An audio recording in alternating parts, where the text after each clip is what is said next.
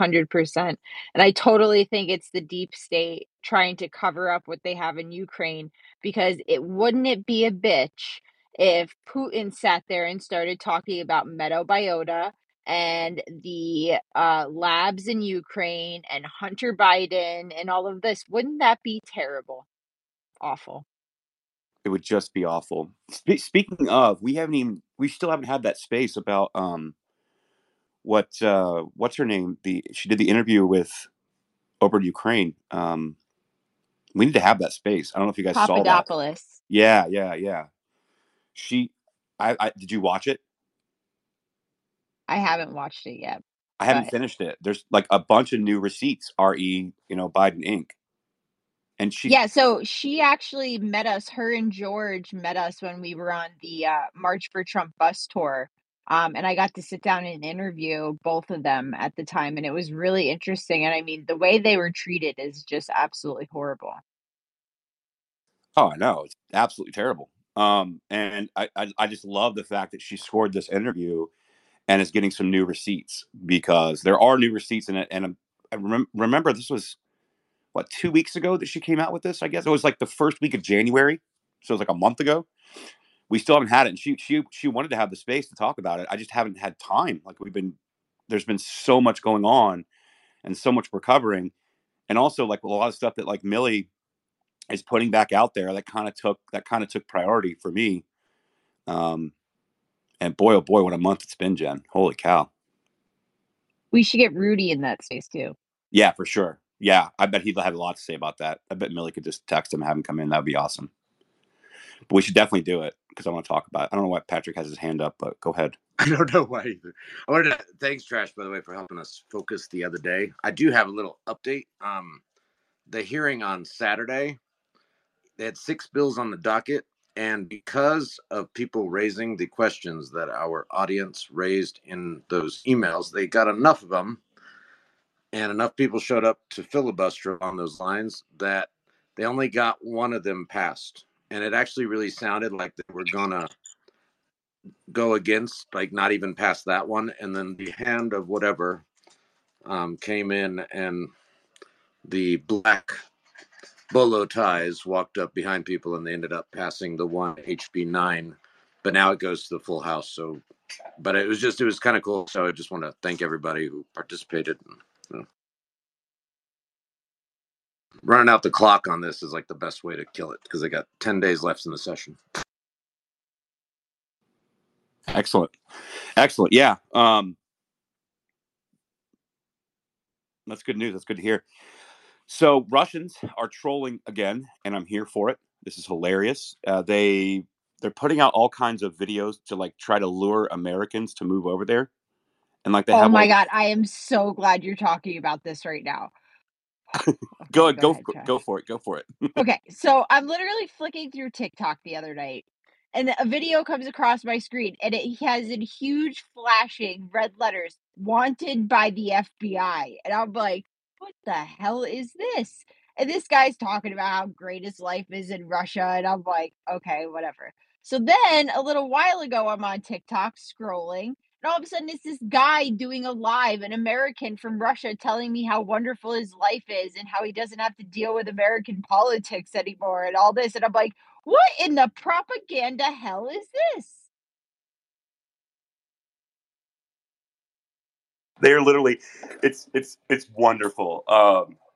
Madam Punisher, Elizabeth P. Dove. She uh, she put this. She's got this video here. She's like, "Does anybody remember in 2022 when Russia was asking Americans if they wanted to immigrate to Russia?" So I may or may not have been sent a bunch of videos and brochures that have been trying to entice me to move to Russia. Some observations. Number one, Russians are funny and the biggest trolls. Number two, Russia doesn't look like I expected it to. And number three, we fight for what we love. This is so great. And like, they're, you got to see this video. I just love the propaganda so much where they're trying to get Americans to come over there. And they're using like culture war stuff. They're talking about, how they're going to restore religion and how they're going to, they don't put up with these social justice bullshit. It's so funny, Jen. It's so funny.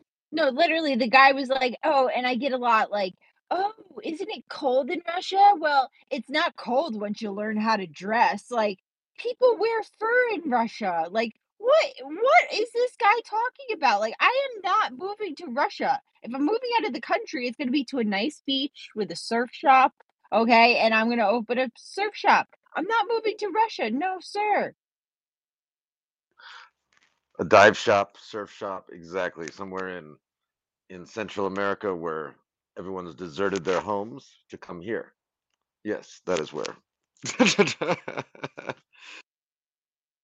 It's funny though, like I saw they've been putting a bunch of documentaries on YouTube about places like Vladivostok as well. Come, Vladivostok is such a modern city. It is so modern and great with new bridges and roads and construction. Um, and it was pretty funny. I'm like, geez, anybody realize like how close to the Arctic Circle that is? That's like above Anchorage. Yeah. So, but do you really think it's the Russians that are really pushing it, or if is it some kind of other psyop like our own guys? Because I heard the CIA was trying to recruit Russians, or it's like maybe to counteract that or something. I don't know. Forcing you to become a double agent, right? So you move, so quote unquote, you're moving to Russia, but now they know that you're willing to defect from the United States. Well, and I haven't seen any deals like in Italy, at least. Again, rather open like a dive shop in Italy in some town where you can buy a dilapidated house for like $50 than go to Russia. Well, we know that trash isn't moving to Dubai. No. Like, listen, it's fun. It's like Vegas, right? You have to go at least once. And then once you've been, it's just like, nah, I'm good, dog. And like, I mean, I had fun, right? It was okay. But I don't know. Like every time I travel out of the country, people are like, wow, that's gotta be so much fun. I'm like, it's actually at this point, it's not. I like the USA. I like being an American. Um, I know how to operate in this country. Everything that I need is 5 minutes away, or an app away, or a trip down the street. Like in Dubai and stuff like that. Like it's not like that. And in other countries, it's just not like that. It's not. We don't. Well, and it's stuff you don't even expect. Like when I went, Wait, they like don't have shakes on delivery? I don't think I so. well, think and we you lost gotta, don't you Trash. need like a? No, he's there. Did we lose Trash, Don't or you can I need not like? hear? I I don't think you think you can can't hear hear him. Patrick. Oh, I'll drop down. Be back. I got you. All right. I could drop down, but the was I remember. Is it kind of like Salt Lake City used to be, where you need like a map and a manual to drink? Um, No. You can't buy alcohol. You can buy alcohol in the restaurants. It has to be off of floor level. So like most of the restaurants and bars, if it's not in the hotel, it's usually not on the first floor. It's like the rule is you can't really buy alcohol anywhere, but you can go to like the bars and restaurants as long as it's up on the second floor or above. You can order it. Um, so it's just stuff like that. I remember when I went to uh, Bangalore for work a couple times, and the first time I go and they put us in a Taj hotel, and their motto is the answer to everything is yes, and I was like, I got a pretty liberal per diem, but nobody told me how expensive alcohol was, so I order. The first night I got like a margarita that was 3,600 rupees, which are 4,500 rupees, which works out to like $42.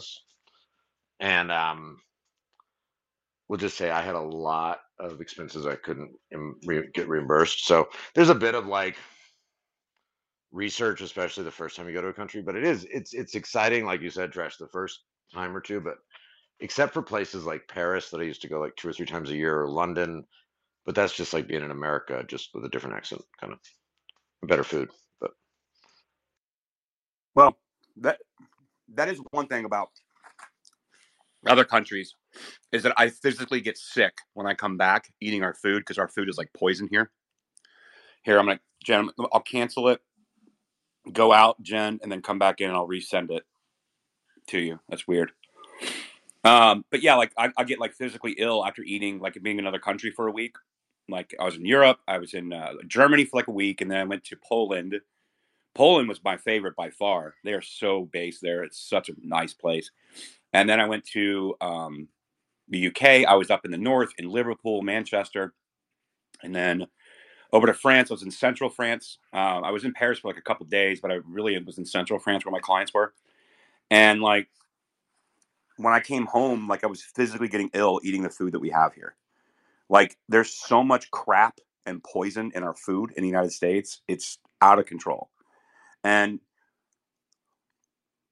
you realize you eat so well outside of the country. And I don't mean like a lot. I'm just meaning the quality of it. Not to mention it's delicious. But you don't realize how poisoned our food is here in the United States. It's kind of crazy. Did you hear the MMA fighter that came out who was talking about how he went to Italy, ate whatever the fuck he wanted, and lost weight? He was just doing his normal training and felt great. And he said he came home and ate healthier than he's ever eaten. He felt like shit and he got fat. And so he was just like, it's something with their food. And now they think it might be with the water, the aqueducts that they have and stuff. Supposedly, that's what the theory is that our water treatment is actually what's doing this, on top of the GMOs and stuff. Yeah. I mean, it's highly possible. But you can also go out like and look at like, just, I don't know, go Google Kraft macaroni and cheese. Look at the labels between the U.S. and like say like the UK. There's like 3 times as much additives and shit in the food than there is over there. It's just poison, man. Like I still feel like shit. I thought it was like a jet lag hangover. I think it's the food. It's so bad here. How long were you gone? Like 2 weeks? A week. Okay, yeah. What's it called? I have friends that every time they go to Mexico, they end up getting sick down there from Montezuma's Revenge, but then they stay so long and they come back, they get sick again. So, like, yeah, that's traveling and stuff with that, and the microbiome of your stomach and all that stuff gets messed up so easily. Well, that's why you got to get the good pills. Like that was the thing with India. Even though they're covered by insurance, I just expensed it's like $250 to get the good, just in case you get Montezuma's or Gandhi's Revenge. You know, you gotta. But it's the water thing. Yeah, what was wild. This was the craziest thing. I happened to go, and this is something I love about like Indian people. Such nice like the whole karma thing. We could learn a lot about from them about like not coveting other people's stuff but they're just genuinely like happy all the time. But I happen to be we set up our trip, and me and another executive from New York were flying in together for a week, and then going to Paris after that for a week. And so we scheduled the trip, and it happens to fall on Diwali, and nobody told us. And I couldn't believe it. Like entire teams canceled their trips home for Diwali to accommodate our visit. And I was like really mad at them. It was like we could have moved, we could have done this trip anytime, anytime this quarter.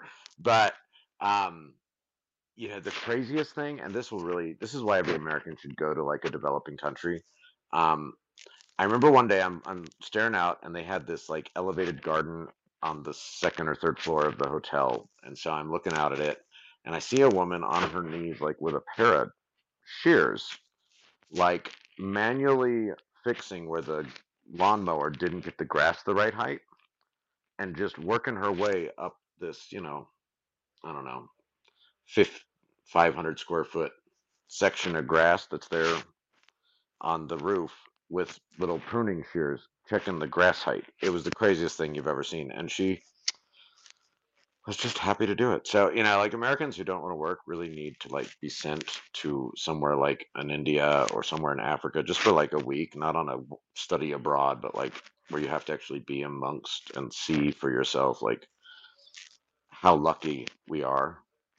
So that's the one thing I think that everybody can get out of that kind of trip. Yeah, so this is what I tell people a lot. Aaron, I'll come to you next, but this is what I tell people. I need everyone, especially Americans that are bitching about something or bitching about their lives here. I need you to just go out of the country for a week. Go somewhere. And now I'm not talking about Canada. I'm not talking about Mexico. Go overseas somewhere. There's a lot of places that you can go where the conversion rate on US dollars is massive. It goes very far. You can get there relatively inexpensively. And just go spend time in another foreign city for a week or two. You really have a deeper appreciation for how good we have it in this country and why we should protect it to begin with. It's interesting. I'll give you an example. So in Dubai, there's a lot of Indian immigrants and Filipino immigrants, and they all come to Dubai. I was talking to one of the guys, and they have all these state-run cabs, and basically the state-run cabs are designed to have tourists in mind. So every hotel, every restaurant, every place of shopping, wherever, there's a line of cabs. There's so many cabs, and you can always have one, and the second you need one. And I was in the cab. I was leaving the Dubai Mall. I was going back to the hotel where I was staying, and I was just chit chatting with the guy driving. And he said, "Yeah," he said, I've been in Dubai now 2 years. I finally got my first day off." And I said, "Wait, what?" He said, "Yeah." He moved his family from India to Dubai and became a taxi cab driver. And so for the first 18 months, you work 7 days a week, you run 10, 12-hour shifts, and then it takes 2 or 3 hours at the end of your shift to check in all the money and check in for the day. So they're working 14, 15-hour days, 7 days a week without a day off for 18 months, the first 18 months that they get the job. And then they can start getting days off, they start getting promoted or whatever. But you have to do that for the first 18 months. And he was so happy about it. He said, I know it sounds like a lot to you, but to me, I'm finally able to provide a good living for my family for the first time, because in India, it was far worse for him and opportunities. That's why they moved. And he said, so I don't get to see my family a lot. I only get to see the kids maybe 1 hour of the day if they're awake, but it's worth it because we actually have a higher quality of life here now. And I want you to think about that perspective for a second. They're grateful that they get to work 18 months straight, 7 days a week, 12, 14-hour days, because they're able to provide their family a little bit better style of living than they were in, like, say, India or Philippines. And then so when you hear those things, and I heard that, it's really a stark reminder of how good we have it here in the U.S. and how it's obvious that is the reason that we are the beacon of hope for the world, that we have set the tone for our republic as a democracy around the world. And a lot of people have modeled their constitutions after ours, but it's still not as powerful as ours. And yet we got a bunch of blue-haired goofballs over in this country completely just whining about everything, wanting everything handed to them, don't do anything, don't appreciate anything, constantly tuck down people, including the Constitution, calling our founding fathers these racist phobes or whatever the hell. And because they've never set foot out of this country to realize what it could be like and what it really is like in the rest of the world versus how good we have it here. And so I highly recommend everybody that has not taken a trip overseas to do it just once. Spend a week over there, talk to some people that live there, and I think you'll have a greater appreciation for this country moving forward. So, yeah, Aaron, go ahead. Hey, Trash, I only got half, what I assume was half of what you said about the food, and I would really love to talk about this because I've been shouting this from the rooftops for some time now about how as bloated as the EU is as a bureaucracy, as bloated and as arduous and terrible they are. The only thing that I can think of is that what they got right is food. That is the one thing they got right in making sure that the chemicals that they put into the food, I would prefer no chemicals, but this is how things work nowadays. But long story short is what they did is the amount of chemicals that we put in is nothing. Sorry, the amount of chemicals that they put in is nothing in comparison to what we put in. So they have outlawed so many chemicals, so many things that they live healthier lives. And the one thing that really strikes me is the bread. That in Europe, you have bread, you eat it, you don't get bloated, and so on and so forth. Here, you eat bread, it's terrible, and in part it's because of the glyphosate. So what I looked up is the European flour, French and Italian flour. I looked it up on Amazon to buy because, I wanted to live a more healthy life. So I looked it up, and guess what? I looked through the entire comment section, the review section. I looked it through. The entire review section is basically saying that now that they've tasted European flour, it's impossible for them to go back to American flour. They're stuck. They can't go back. And the only bad reviews were basically, oh, the flour was bad, but nothing there was saying that the flour doesn't work. It was basically it arrived late or the packaging was damaged, so on and so forth. So basically, this thing, the European flour works, and you could all of you guys, you could buy European flour. It's a healthier choice. They don't have the chemicals that make you feel bloated. And I've also talked with a lot of Europeans. They confirmed this to me, that European flour is superior to American flour by by all metrics.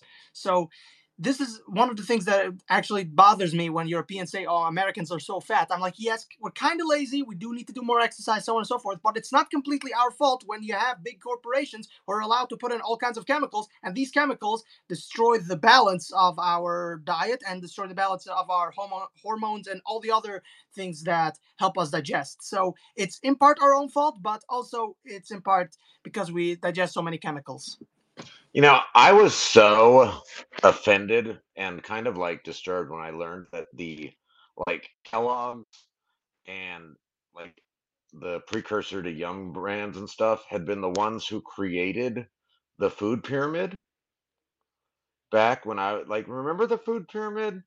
And it makes Patrick, what do sense you mean? now. 8 to 15 servings of wheat every day. I know Kellogg's was part of it. I know. It sounds so ridiculous now. But at the time, just it's a great example of how much we used to trust our government. And, they've thrown that. You think about how much effort went into producing that level of trust, and all these people who are destroying it for an ideology that most of them don't even understand or wouldn't like if it came into true existence. Don't they realize how difficult it's going to be to regain that trust? And I know the answer is they don't care, but I think they probably would if they actually understood. No, man, these are short-sighted people who just want to make as much money as possible. The thing Aaron's saying about Monsanto figuring out that, oh, well, some of our crops get wet and stay too wet, and we have mold on the bottom layer or whatever. Oh, let's spray it with glyphosate, and that crisps the wheat. Not thinking about how you're literally pretty much putting Roundup on stuff right before you're about to have it for human consumption, when the whole point is you put Roundup on it in the beginning, let Mother Nature break that down, and then you're done with it. And that has been how it's been forever. But I think it's been the last 10, 15 years that now part of the curing process of the wheat is to spray it at the end. And it's literally just so that they don't have to throw out a little bit of it. But just to save that little bit of wheat, everyone's now getting sick and gluten allergies. There's a lot of people who even believe that gluten's not it, that it's all glyphosate, which is pretty interesting. Well, and then, what'll really piss you off is when I was on the board of West Side Campaign Against Hunger up in New York City, we used to get Eli's bread donated, stuff that was going bad. And so the food pantry people were getting better bread than I could possibly afford. I By the need to way, open a glass of wine right now. Patrick, it's even more offensive than what it used to be. What it used to be is the food pyramid. Now they've become more offensive by suggesting that cereal is healthier than meat. And it gets, I don't remember exactly how it works, but I don't remember the exact what their metrics are, but they have decided that cereal and sugary foods are more healthier than meat and vegetables. And it's so freaking offensive that, I mean, who buys this kinds of stuff? Who buys these health organizations and what they have to sell us? It's so stupid. You're really gonna tell me that meat, although processed meat, that is the one that actually is very unhealthy, but you're gonna tell me that red meat is less healthier than cereal, sugary foods? I mean, are you out of your mind? Who's going to buy this? Nobody. I mean, there are a lot of people who do buy it, but nobody in their right mind would buy this. Is it really that, or do people just not want to think about it? I Well, think look that's at the half our. Katie's kind of an expert on this. Katie, jump in here. Hey guys, happy, what day is today? Sunday, Patriots. Good to see you. So the metrics they use is money to figure out how to create this food pyramid. If you look back, Joe Biden had a meeting, which is essentially like the mega minds of the food pyramid. And it was the first time that this has been held, I want to say, in about 50 years, where they were going to revamp it. And it's literally like sponsored by Kellogg's. I did some work on that, putting a piece together like way back when I first started Twitter over a year ago, that I can probably dig up for you guys. But I mean, really, it just boils down to who's got the most money. In the same way that lobbyists work for everything else, these major corporations just go in and say that's what it is. And you want to know who subscribes to it is the schools that all of our children go to. And so it's really very concerning. I remember bringing my daughter to kindergarten. She was going to a public school, and I said, is it okay if I, send her with breakfast, because they need to ensure that this poor public school, all the children are eating breakfast, which is a great thing. And she goes, well, it's got to meet a certain nutrition standard, to which we went to the cafeteria to show the kindergartens how breakfast and lunch work, and they literally serve them a cinnamon roll that's in a plastic wrapper that was sitting underneath a heat lamp. And so it's just really wild when you look into what is happening and how our kids are being fed. I'm convinced now that I stopped making lunch for my oldest daughter that goes to school, that she's anemic, and she tells me she eats a hamburger every day. And I'm like, I am almost certain that this is a soy hamburger, because if it was any meat, she would not be struggling with being anemic, even though we eat exceptionally well at home. So she's no longer eating school lunch, just for her own convenience of not wanting to carry a lunchbox. We switched back to grass-fed, grass-finished ground beef that she goes to school with, mixed with like some beans and rice, right? So just wanted to chime in there. Thanks, Jen. Aren't those lunches all like free now too? I mean, they're literally like trying to poison all of our kids while Yeah, taking away responsibility from right. parents. Especially here, our parish specifically qualified for the free lunch program, to where now in all public schools or charter schools, it's free. And then, I mean, you even look at kids that have like lactose intolerance. If you are in the lunch line, like, you literally have to take a container of milk, even if you know you're going to throw it away. And it's because the money is already allocated for them to purchase X amount of, big dairy to come into the school. So they don't care that it's being thrown away, or that a kid doesn't want it. That's what they say. You have to take it in order to check out for lunch. I don't care if you're going to throw it away. And so, I mean, that's so wasteful. And so when we look at the problems of overconsumption of garbage, I mean, it's literally at ground zero and extremely difficult to combat. By the way, if any of you guys catch the Tucker Carlson interview when he discussed about Ozempic, I think it was his latest stuff, and one of the most striking things about that was that the NAACP gets a lot of money from Ozempic, and they are a registered lobbyist for Ozempic. So that is one interesting thing. But what I knew for a long time now is that they get a lot of money from the sugar industry, which is why a lot of Georgian as in the state, not as in the country, a lot of Georgian public schools they used to, or they still do have, when they give out the lunch, Coca-Cola and Pepsi and all. I think it's just Coca-Cola. That the NAACP say that it's racist if the people who want to take out the Coca-Cola out of the public schools, it's racist because it affects black children disproportionately.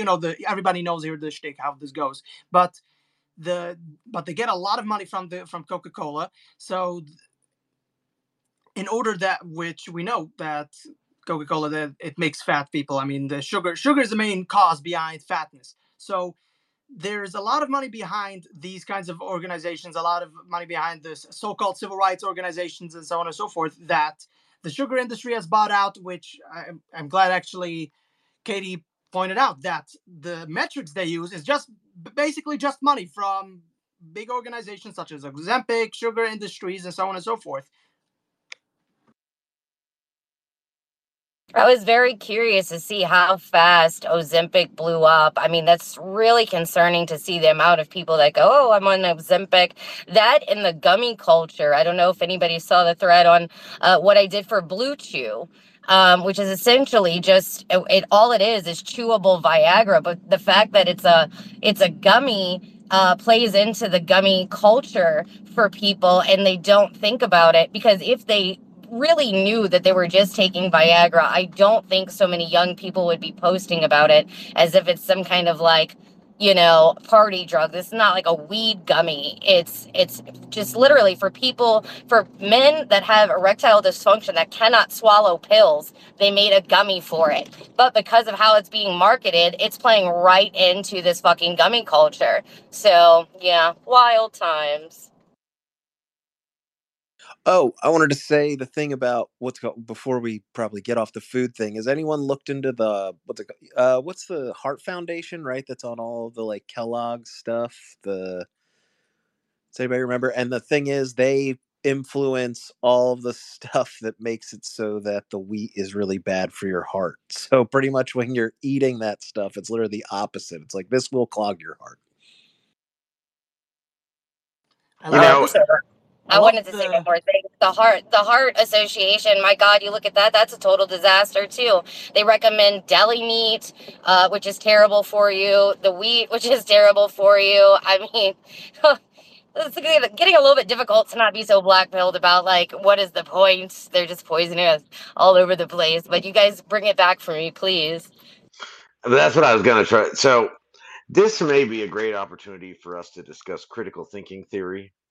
Um, it seems to have been lost, but I know Pi down there was talking about doing a trust your gut article, and I really think that it's like we've got to reinvigorate common sense, because I know people must sit back and be like, wow, this can't be good for me, but I'm going to go ahead and order 2 plain cheeseburgers and a Diet Coke.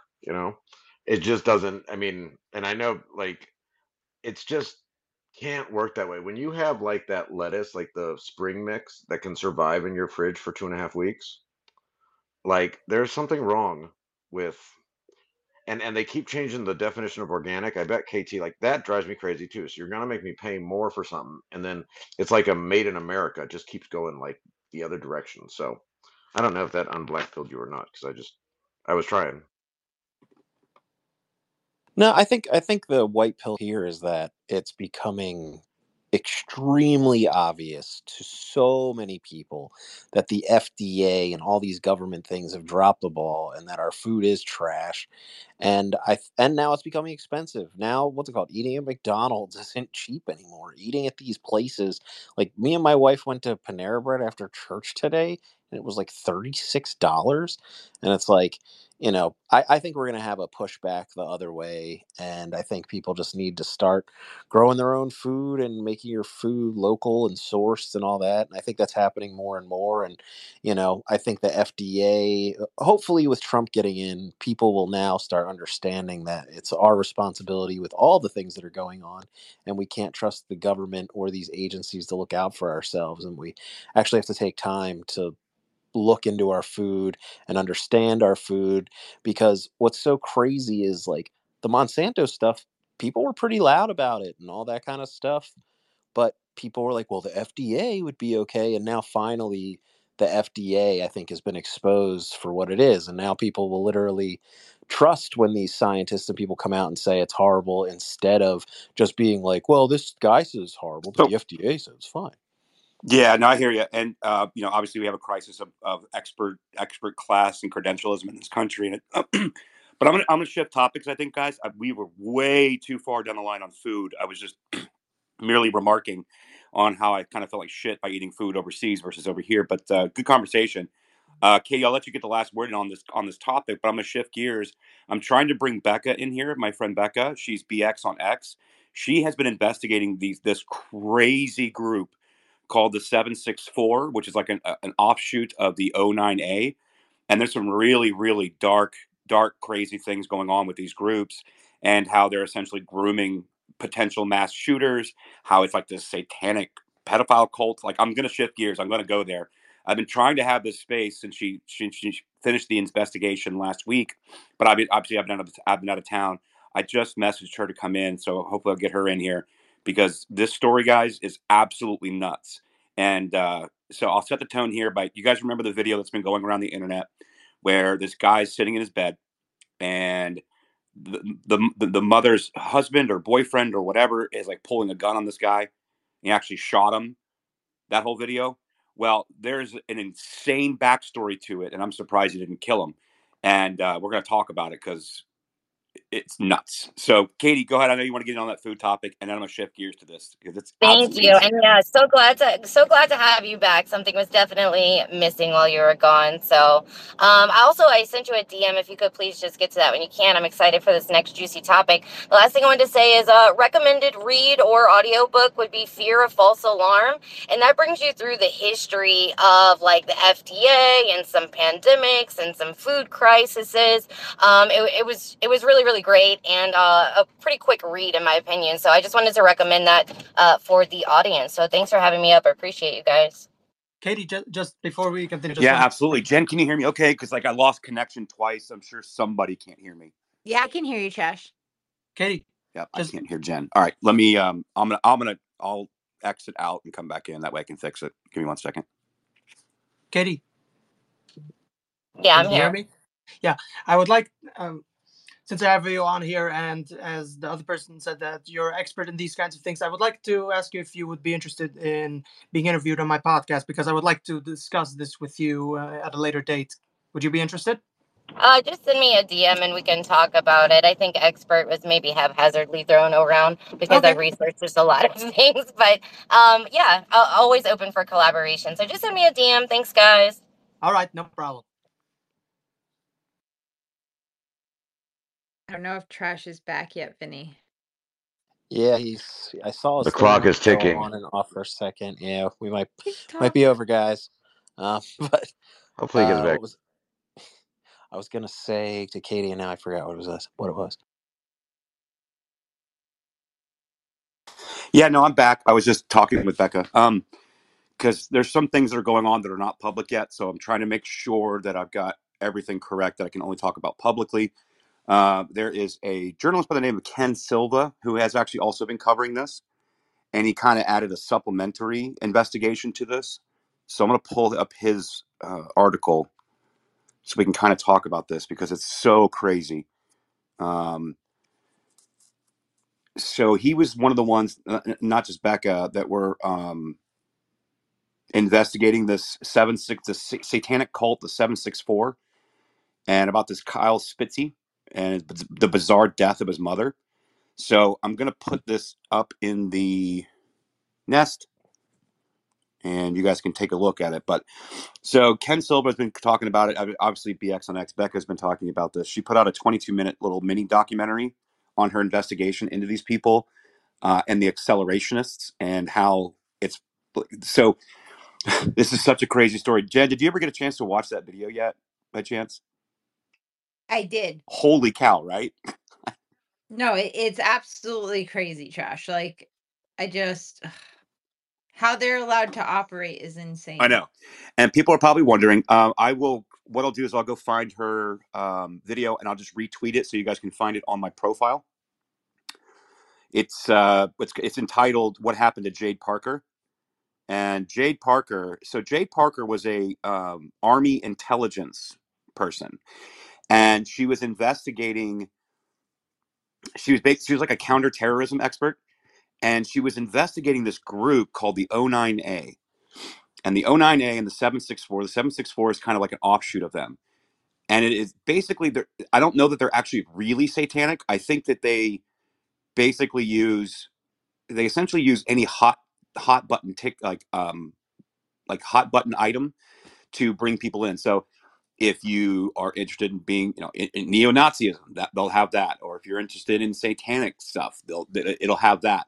Or if you're interested in, no child videos, that'll have that. And so it's like they basically try to pull all these people, and these people behind it are known as accelerationists. We're not talking about like the EAC people on Twitter. That's not what I'm talking about. I'm talking about real accelerationists. These people that would have the country burned to the ground and just accelerate it because they believe that this country is going to fall, and they'd rather just see it all fall and then rebuild from there. These people are insane, but they're like grooming people. Like, you've heard the stories about like these mass shooters, how they were like groomed on Discord or they were groomed on 4chan or whatever.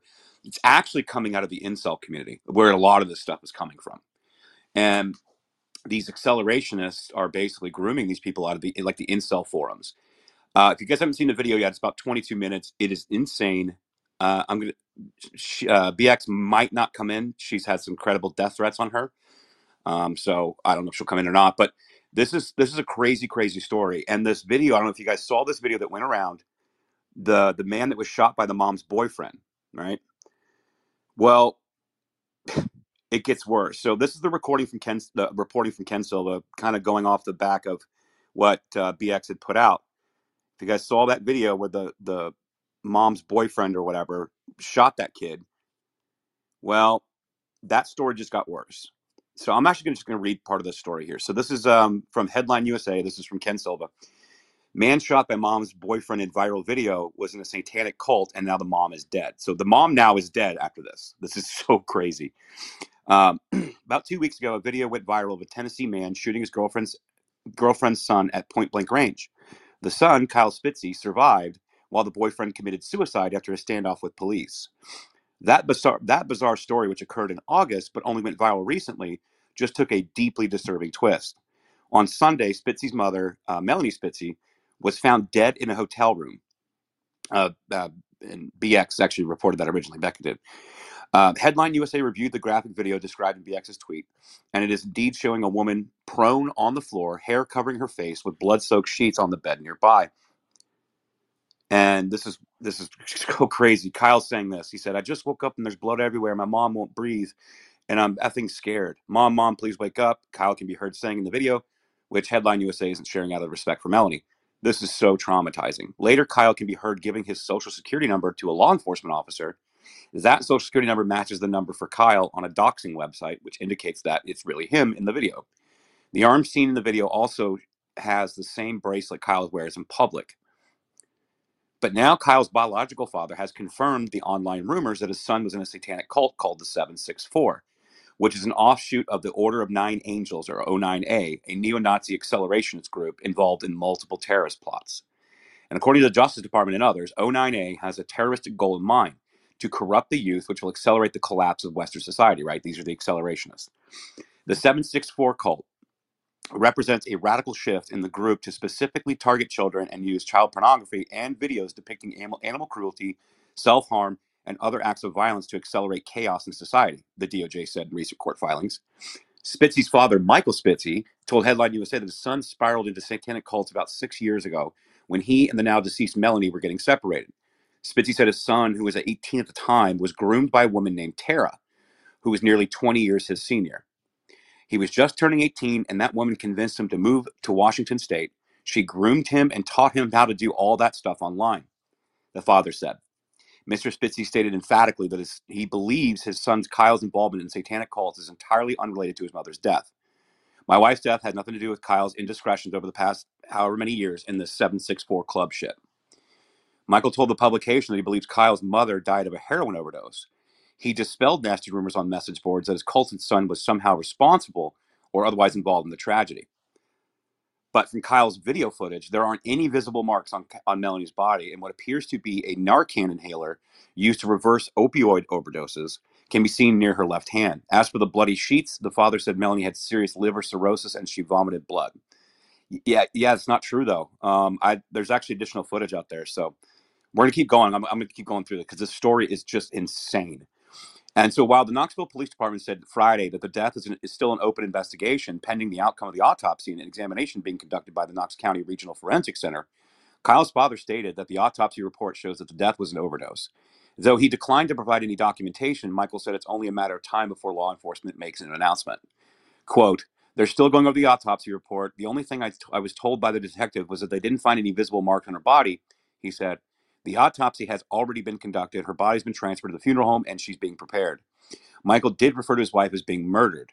Kyle has some issues, and he posts things he stupidly should not when he's in drug-induced stupors. But no, Kyle did not have anything to do with his mother's murder. If he did, he'd be in jail by now, said the dad, who purported to be a government contractor with a secret security clearance. This is the kid's dad, by the way. He's a government contractor with top-level secret security clearance. Melanie was also an administrative assistant for Lockheed Martin until 2016. Later, when Headline USA called Michael to ask a follow-up question about why he used the term murder, Michael became agitated and hung up the phone. In a follow-up text message, he explained, quote, "You completely misunderstand me. People online were saying that he murdered his mom. I said, no, he didn't." The father also vigorously denied the allegations about Kyle's 764 related activities. Yes, Kyle's been involved with these idiots online for a number of years. Never has Kyle actually done anything for these idiots. I don't know why he'd aspire to be like them. Maybe because he thinks hacking is the coolest thing in the world. But no, my son is not a pedophile. He just may be associated with some fucked up people, but he's definitely not involved in those activities. When presented with evidence that a girl allegedly cut herself and painted "I'm so sorry, Kyle," along with 764 and an occult iconography in blood on a wall, Michael denied that his son had anything to do with it. You guys got to take a look at this picture. It's absolutely nuts. It's got some occult stuff on there. It's got the Star of David, 764, a swastika. I'm so sorry, Kyle. Criminal owns. LIV. It's in blood, upside down cross. It's so crazy. Quote, "No proof. I don't see him in any pictures," Michael said in one text before the following up with, "He's been in the hospital for 3 days with no access to electronics, phones, etc.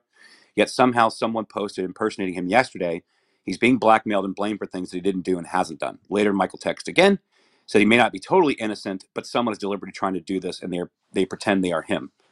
Michael reiterated, "Kyle did not have a hand in the death of my wife. That has been legally proven, or the police would have had him in custody by now," which I still think they're going to. So let me pause there for a second. Now that you guys are kind of being able to take a look at this, I think Becca is going to come in and talk about this. But isn't this nuts, Jen? Or Vinny or anybody? No, it's completely insane. But what's the timeline on this, Trash? Like, when did this happen? So the video of him being shot by the wife's boyfriend, who's now dead, that occurred in August, but that video has just now been going viral as of recently. But the follow-up of Kyle's mom being found dead, in my opinion, murdered, was, I think it was within the last couple weeks. Like, I think it's still going on. I'm pretty sure. So this just happened recently. I've seen a lot of the photos. There are more that are just included in here. I have a real tough time believing that she wasn't murdered by these videos. I mean, like, okay, I guess she had cirrhosis and she was puking blood, I suppose, but there's a lot of blood on that bed, and she was found dead. And there's video of him like rubbing on her chest and saying that she died. It's the whole thing is crazy. Let me actually open this up in a separate browser so I don't have to keep coming back to it, because No, that shit's it's the bizarre. whole thing is. And he just sounds like he's a government contractor. It just sounds like very, what was that thing like in the 70s called like the Finders or something? Yeah. Oh yeah.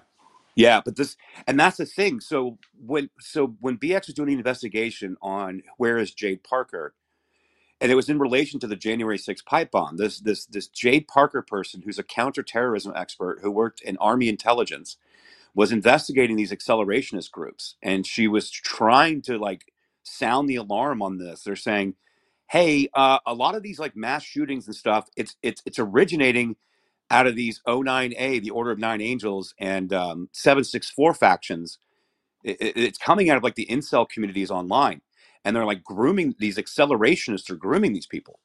And so, like, the fact that this Kyle guy is involved with 764, his dad's trying to play it up like it's no big deal. I'm telling you, it's a big deal. Like, I don't know how else to describe like how bad this is, and it's this Jade Parker's missing. She was investigating it. She was sounding the alarm on it. She showed up on a podcast and was talking about it. And she's been basically she thought she still believed in her colleagues within the government and DHS. And she was saying, "Hey, we really need to look at these accelerationists. Like, this is a serious problem. There are people being groomed, and they're committing mass crimes or mass shootings." And so when she was investigating it, that basically it fell on deaf ears, and she believed that everyone just thought she was crazy. Yet now we're kind of seeing, and this is just another case specifically of that's linked to these groups. It's a really crazy story. Yeah, but see, the problem is literally every time there's a mass shooting, every time there's like a crazy event done by a person that happens in the news, literally within hours, it always comes out, oh, well, he was known to the FBI. Yeah. He was known to the FBI. Yeah. Well, you remember the guy who ran over a bunch of immigrants down in Texas that was supposedly a neo-Nazi, but he was Hispanic? If you remember that? Yeah. Yeah. So, like, it just makes me wonder if he was actually in these forums with these 09A 764 people. I can't describe how nuts this is. So let me get back to the story here, where I left off, because where I left off is they're going to kind of go a little bit deeper into what these things are. So interrelated 764 and 09A cults have a bloody abusive history. The 764 cult became widely known last September when the FBI issued a bulletin warning to parents that the group is deliberately targeting minor victims on publicly available messaging platforms to extort them into recording or live streaming acts of self-harm and producing child sexual abuse material. The FBI reportedly discovered 764 while investigating social media posts from Angel Alameda, a 23-year-old arrested in November 2021 on gun charges. According to recently unsealed records from that case, an anonymous tip led the FBI to the satanic cult.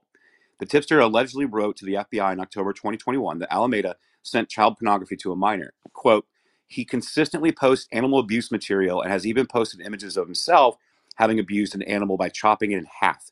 He's extremely dangerous. He openly admits that he wants to do harm to children, posts his drug use online, and even posts child abuse material, the tipster told the FBI. After receiving that information, the FBI, which claims to not know the identity of the anonymous tipster, began looking at Alameda's publicly available social media. And according to search warrants, agents found photos of him posing with a black 09A flag in the background. Quote, members and associates of 09A, which is the Order of Nine Angels, have espoused violent neo-Nazi, anti-Semitic, satanic beliefs and have expressed admiration for figures such as Adolf Hitler and Osama bin Laden. FBI's Sean Johnson said in a search warrant application, quote, members and associates of 09A have also participated in acts of violence, including murders. Other pictures on Alameda's social media accounts included one of a bloody cat that he apparently stabbed with a knife, as well as one of an individual standing in front of a neo-Nazi flag with a shirt reading Kitty Fiddler. Holy God. And in front of a sign that reads, I'm addicted to hardcore child pornography. This is so nuts. The FBI is investigating 764 and 09A cult activities. Additionally, the search warrant applications disclosed that an undercover FBI employee gathered evidence on Alameda. More recently, the Justice Department filed charges in December against another 764 member, Kalana Limkin, for allegedly promoting child pornography, sexual extortion, and trafficking, animal cruelty, and self-harm of minors. The details of Limkin's alleged activities are as horrendous, if not more so, than those in the Alameda case. According to DOJ, Limkin would find minors online, extort them into posting nude photos or violent actions, or sometimes both. With one victim, Lincoln allegedly shared his screen and showed her child pornography of a 5-year-old girl being raped. An FBI affidavit said that the Bureau launched an investigation into Lincoln last May and then interviewed one of the victims a month later. It took another 6 months for the FBI to finally arrest him in Hawaii. Agents did so in December, and he allegedly admitted to possessing child porn and being involved in 764 and the 09A. Only a portion of the FBI affidavit, which was signed by an agent of the Army's Criminal Investigation Division assigned to the FBI Joint Terrorism Task Force, has been released. The FBI said it wants the remainder to be sealed due to an ongoing investigation. Wait, Yeah, Trash, I have a yeah. question. Isn't Alameda the same name as like the FTX story? Oh, yeah. No, it's not. They're not related, but yeah, that was part of the fun in the FTX story. Oh, BX, you're here. Hey, sorry, I've been reading. Hello. So yeah, we're talking about the 09A and 764. I'm going over Ken Silva's reporting, the supplementary reporting on your story. Yep. I don't want to interrupt you. You want to finish up? Okay, I'll finish up the article, Yeah. and then I want you to kind of, if you could, maybe explain. Because I've shared your video with a lot of people. A lot of people watched it. Somebody called me last night because they had a nightmare after they watched it. They literally did. Yeah. Well, I Yeah. feel that. Yep. I know. So I'll finish up Ken's reporting here at Okay. BX, and then I'll kick it to you to kind of maybe tell us a little bit more about Jade Parker and these accelerationists and kind of what you've been investigating. Okay. Okay, cool. Thanks for joining us, by the way. So basically, you can go through this. You can see BX's the reporting here on what happened to Jade Parker. It's in the article, but let me finish this up so I can lead right into her. It's gonna be perfect timing. So, as Headline USA has reported, O9A has some intriguing connections to the U.S. security agencies. Its founder was purportedly a member of the CIA-sponsored militia in the United Kingdom during the Cold War, and its U.S. leader, Josh Sutter, is a longtime FBI informant. The O9A has fomented several neo-Nazi terrorist plots, and an O9A-linked neo-Nazi participated in the 2017 Charlottesville Unite the Right rally. Yeah, well, I'm sure Becca will talk about that as well. There are even suggestions that O9A may have been involved in the January 6, 2021 Capitol Hill uprising. Jade Parker, a security clearance holding counterterrorism analyst who has done some of the groundbreaking work on O9A, claimed in 2022 to identify the January 6 pipe bomber, only to disappear from the internet soon thereafter. Parker suggested that O9A accelerationists exploited the January 6 crowd on her July 2021 appearance on the popular national security podcast, The Team House, which I was talking about earlier, guys, though she didn't provide specifics. So this actually goes right into you, BX, because that's basically where he's leading the story, is to what you were reporting on. And they're saying that basically they've learned that you, the source who initially reported Melanie's death and Kyle's connections to 764, is being threatened by 764 members, yes, which is crazy. And you had reviewed some of the death and rape threats, and when Ken spoke to you about that. So, yeah, that's kind of like a primer into what this conversation, what your investigation is kind of about. Do you want to kind of like maybe give some folks the overview? And again, you guys, up in the nest, I put Ken Silver's reporting. You can also get to BX's video there. I retweeted it. It's on my profile. You can go get it there. And so I would highly recommend going to watch it. It's about 22 minutes and it's worth your time. But go ahead, BX. Yeah, first of all, I agree. I mean, like, it is my video, obviously, but I think everybody, whether you're interested in, like, the 764 angle or not, it's only kind of a small portion of the story. It also has to do with, the Capitol Hill pipe bomb incident. So definitely worth watching. I also put my original tweet about Melanie Spitz's death in the comments for the space. If you want to look at that, and you can refresh your memory about this viral video that was going around a couple weeks ago where this kid was shot by his stepdad or mother's boyfriend. There wasn't a lot of context given, and bizarrely, like, even Law and Crime interviewed this kid, and we're like, "Oh, we're so happy you're okay." I just treating him like a victim, which was how I kind of came to find out about this, because the victims were being very loud about it. They were very upset that people hadn't been listening to them about this guy, and now they're treating him like some viral superstar. But yeah, it's been a weird couple of days. It's been scary. There's not a lot. There's a lot I can't say right now. Obviously, I have to be kind of careful about what I say. But I am safe. I feel safe-ish, I guess.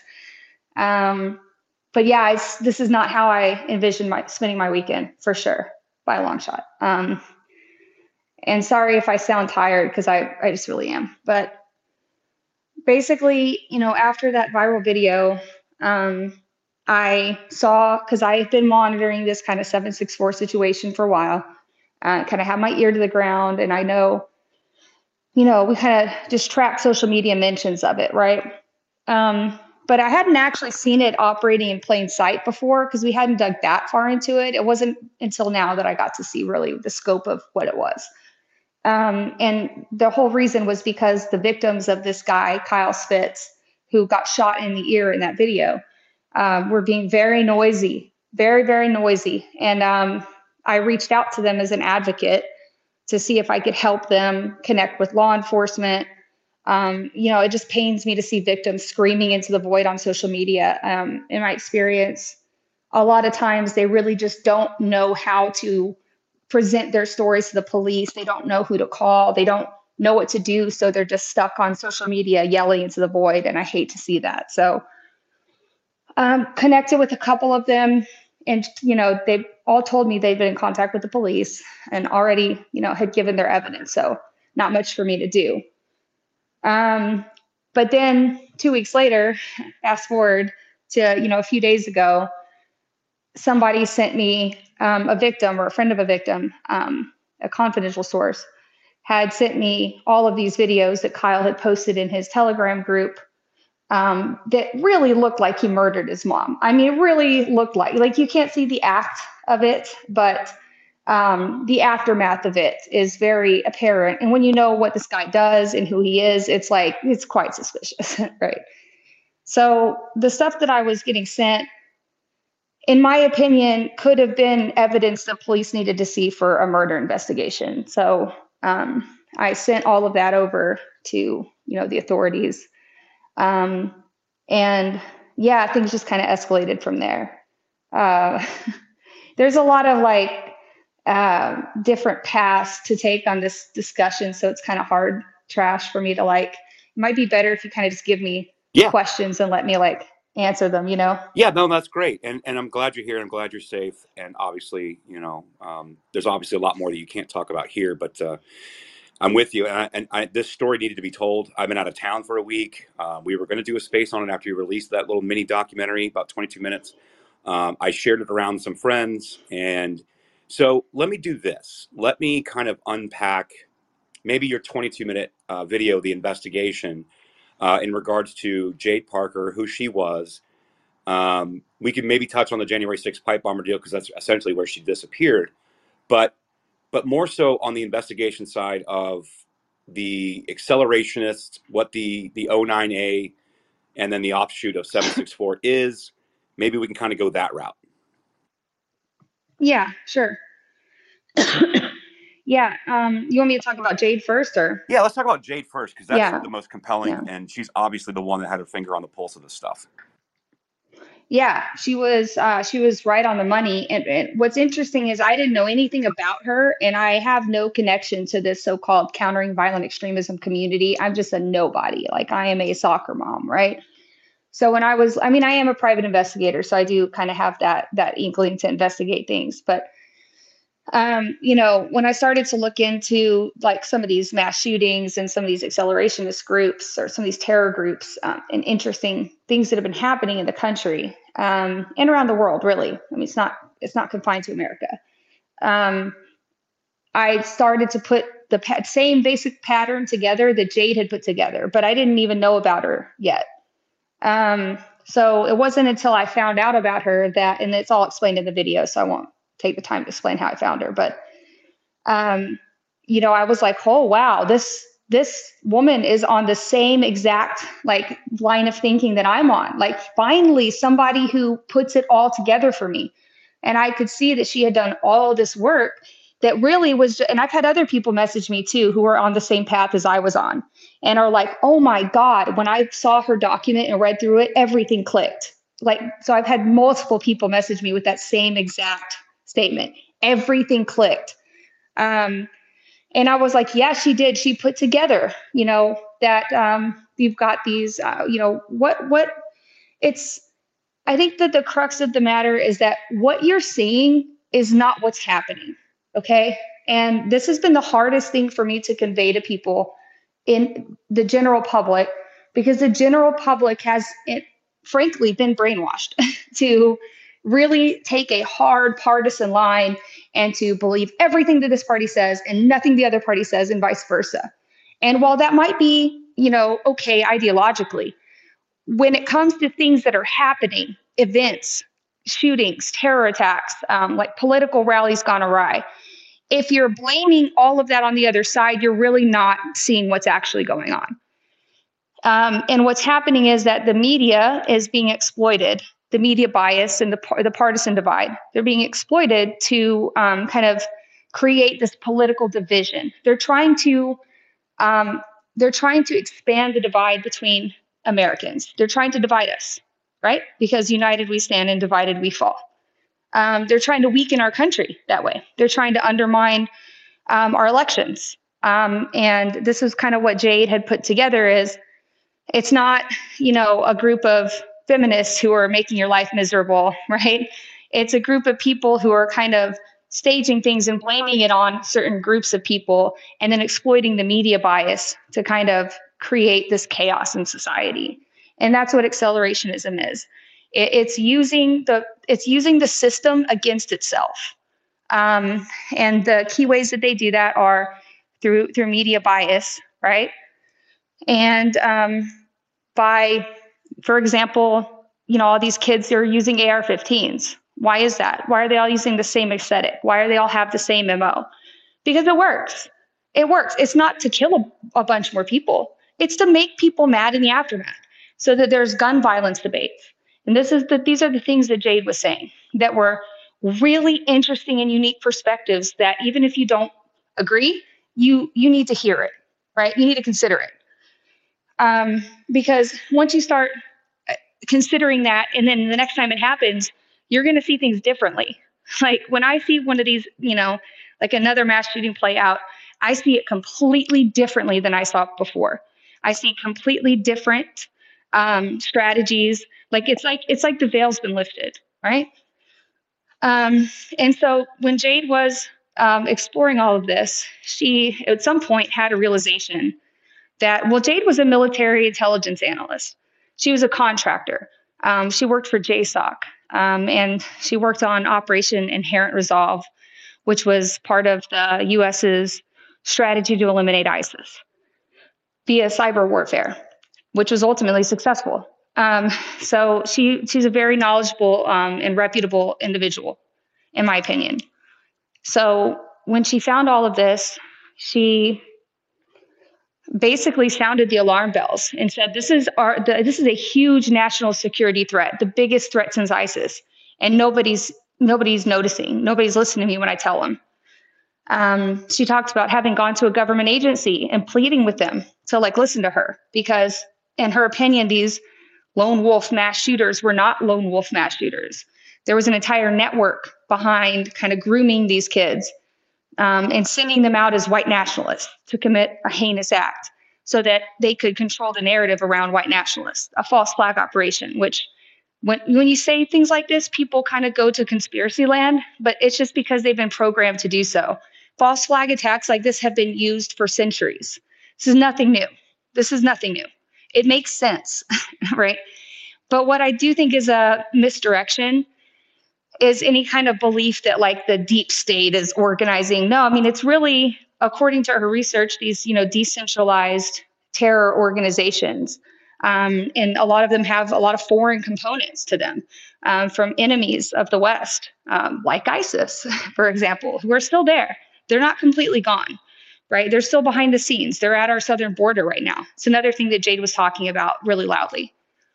So at one point, I guess what happened was she went to a bunch of colleagues and was trying to explain this, a lot of more reputable colleagues, right? Was trying to get them to take on her research so that they could present it because no one was listening to her, which is also a sentiment that I really, really vibe with, because as a smaller individual, people don't know who I am. And so when I get a big breaking story, the first thing I do is try to get it to somebody who can get eyes on it because it's going to die with me. And I feel like she felt the same way. So she escalated all of her stuff to her superiors. And what they ended up doing was basically unleashing a campaign against her, ousting her from the community, making her look crazy, discrediting her, stealing her research, and kind of manipulating that research to paint a different picture than what she wanted it painted as. So instead of painting this as a possible foreign involvement, a decentralized cell of terrorists who are trying to incite violence to destroy the country, they're painting it as a white supremacy threat, for example, right? They're painting it as, the white supremacists adopt this accelerationist worldview. When what Jade was trying to say was, no, accelerationists are infiltrating white supremacy movements and steering them in these directions. So it's kind of high level stuff. Well, no, it's kind of complex. Well, BX, let me put a finer point on that. This is something I talked about earlier. It's something like when you and I were chatting about this before you released it and came out with. It seems to be that there's not, so accelerationism is the goal, right? It's not neo-Nazism. It's not satanic pedophilia. It's essentially they're using all these different a smorgasbord of topics or communities or whatever, And the accelerationists are then putting accelerationism into these communities and essentially weaponizing it above and beyond how crazy it already is. Like, I think people need to really grasp this. This is the crux of it. Yeah. Yeah. Go ahead. Like, this is like really abstract, okay? You're probably going to think I'm crazy, but like, well, do you remember this? There's this like movie called The Crazies, right? It had that one dude in it. Yep. I don't remember his name, but anyways, where like, it's like not zombies. It's like a virus that makes everybody go crazy and just do crazy shit and commit crimes and stuff, right? That's kind of like what this is, but it's kind of like a zombie movie, right? In that you're infected with it. And that's kind of what this is. You're finding these vulnerable types of people, or on the flip side, you're finding criminals. And psychopaths and just insane, fucked up pedophiles. And you're getting those people, you're weaponizing them, right? You're creating your own suicide squad of crazy people to go out and do crazy stuff to attack America.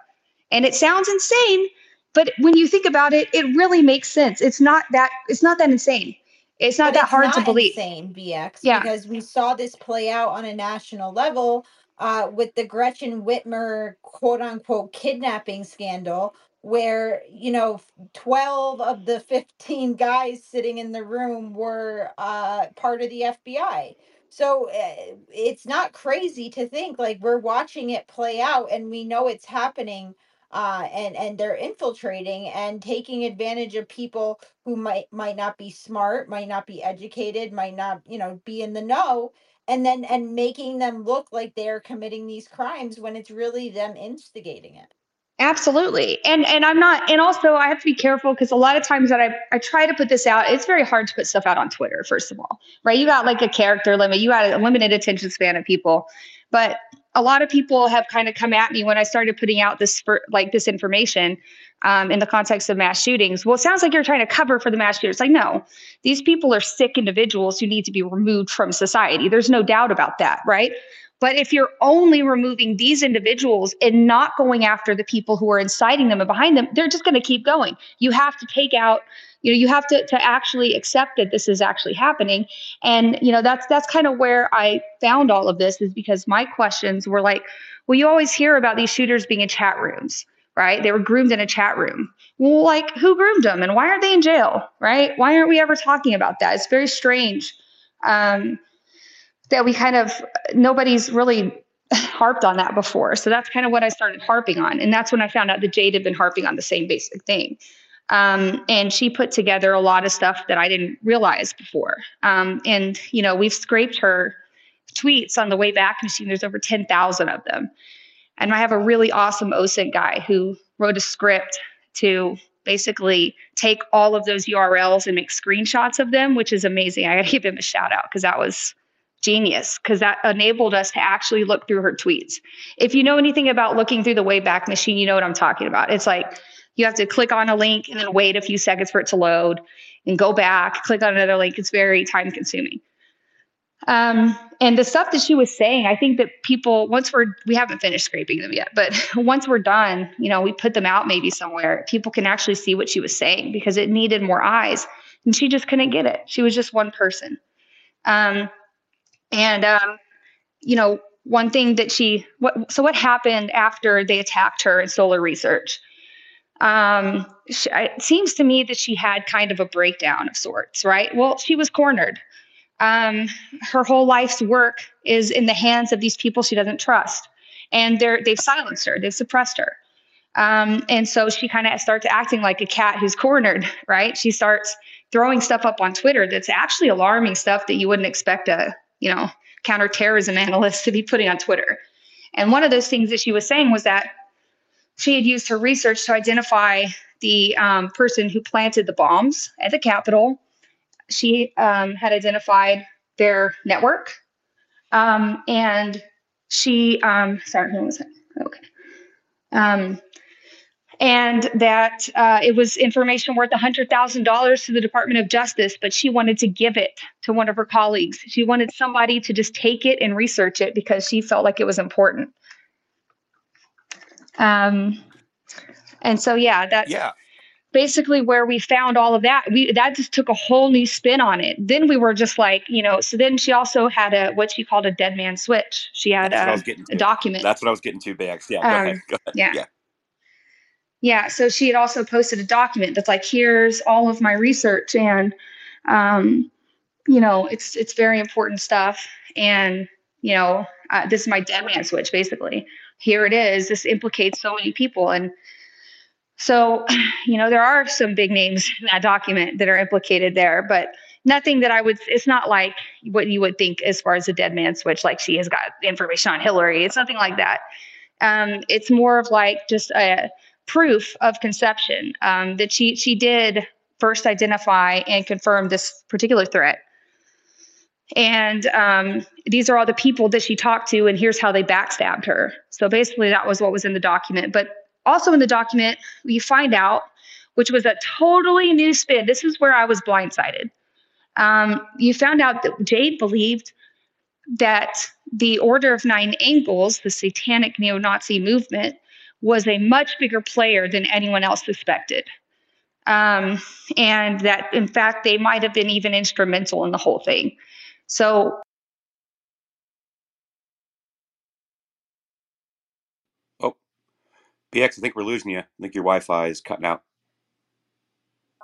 As you hear the Proud Boys, test.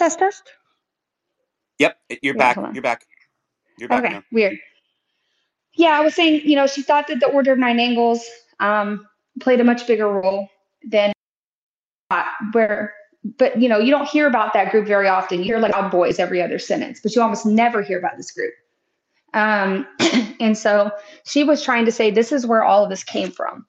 And 764s, it's an offshoot, according to the FBI, is an offshoot of 09A. And so that it just stands to reason that this satanic pedophile group that's out there harming kids in the most brutal way imaginable, that it's all part of this accelerationist strategy, like Trash had said a second ago, right? Sorry, give me 1 second, guys. Keep talking. Sorry. Yeah, I'll take over. So yeah, that's essentially what's going on here, right? So again, you have to remove mentally, right? You have to remove neo-Nazi or satanic pedophile cult. You got to remove it out in the context of it's not just that. It's all of those things, but there are people that believe in this accelerationism that the United States and the world is heading towards a fall, and we might as well just get it over with, and we're going to accelerate, create chaos and terror, and just get to it so we can reset and start anew. It is by far the most like insane form of anarchism that you can possibly imagine. So what I was gonna do with BX here was gonna go kind of back a little bit on how she came across the incel forums, where a lot of these people are, and how that investigator who was in Hollywood, I think she was in Hollywood at one point, she had a podcast and she would talk about incels, and how like you two were working together for a little while, and then she got kind of weird and tried to redirect your investigation into something else, and it's almost as if she wasn't actually interested in investigating these incels and the 09A and how that kind of went sideways. And that's how you discovered Jade Parker, essentially. Yeah, well, I mean, I do think she was very interested in researching it, but I also think that she was somebody who was sent to provide cover. She was basically a handler, but she also acted as a threat assessor in the forum. So um, she was working in some capacity for counterterrorism agencies, and I don't know exactly what capacity that was, but I have some ideas, right?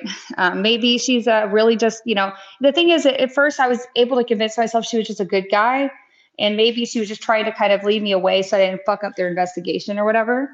But what I found out later was that no, something else is going on here, because she has this podcast where she's essentially just leading people to this community, and she's enabling it, and she's helping it grow, and she's providing cover for these people who are running this group, who are, in my opinion, criminals, or at least need to be investigated for some serious criminal wrongdoing. So when I started to understand that, and especially when she started to kind of defend the pedophilia, that's when I drew a line, because I found a lot of pedophilia on that platform.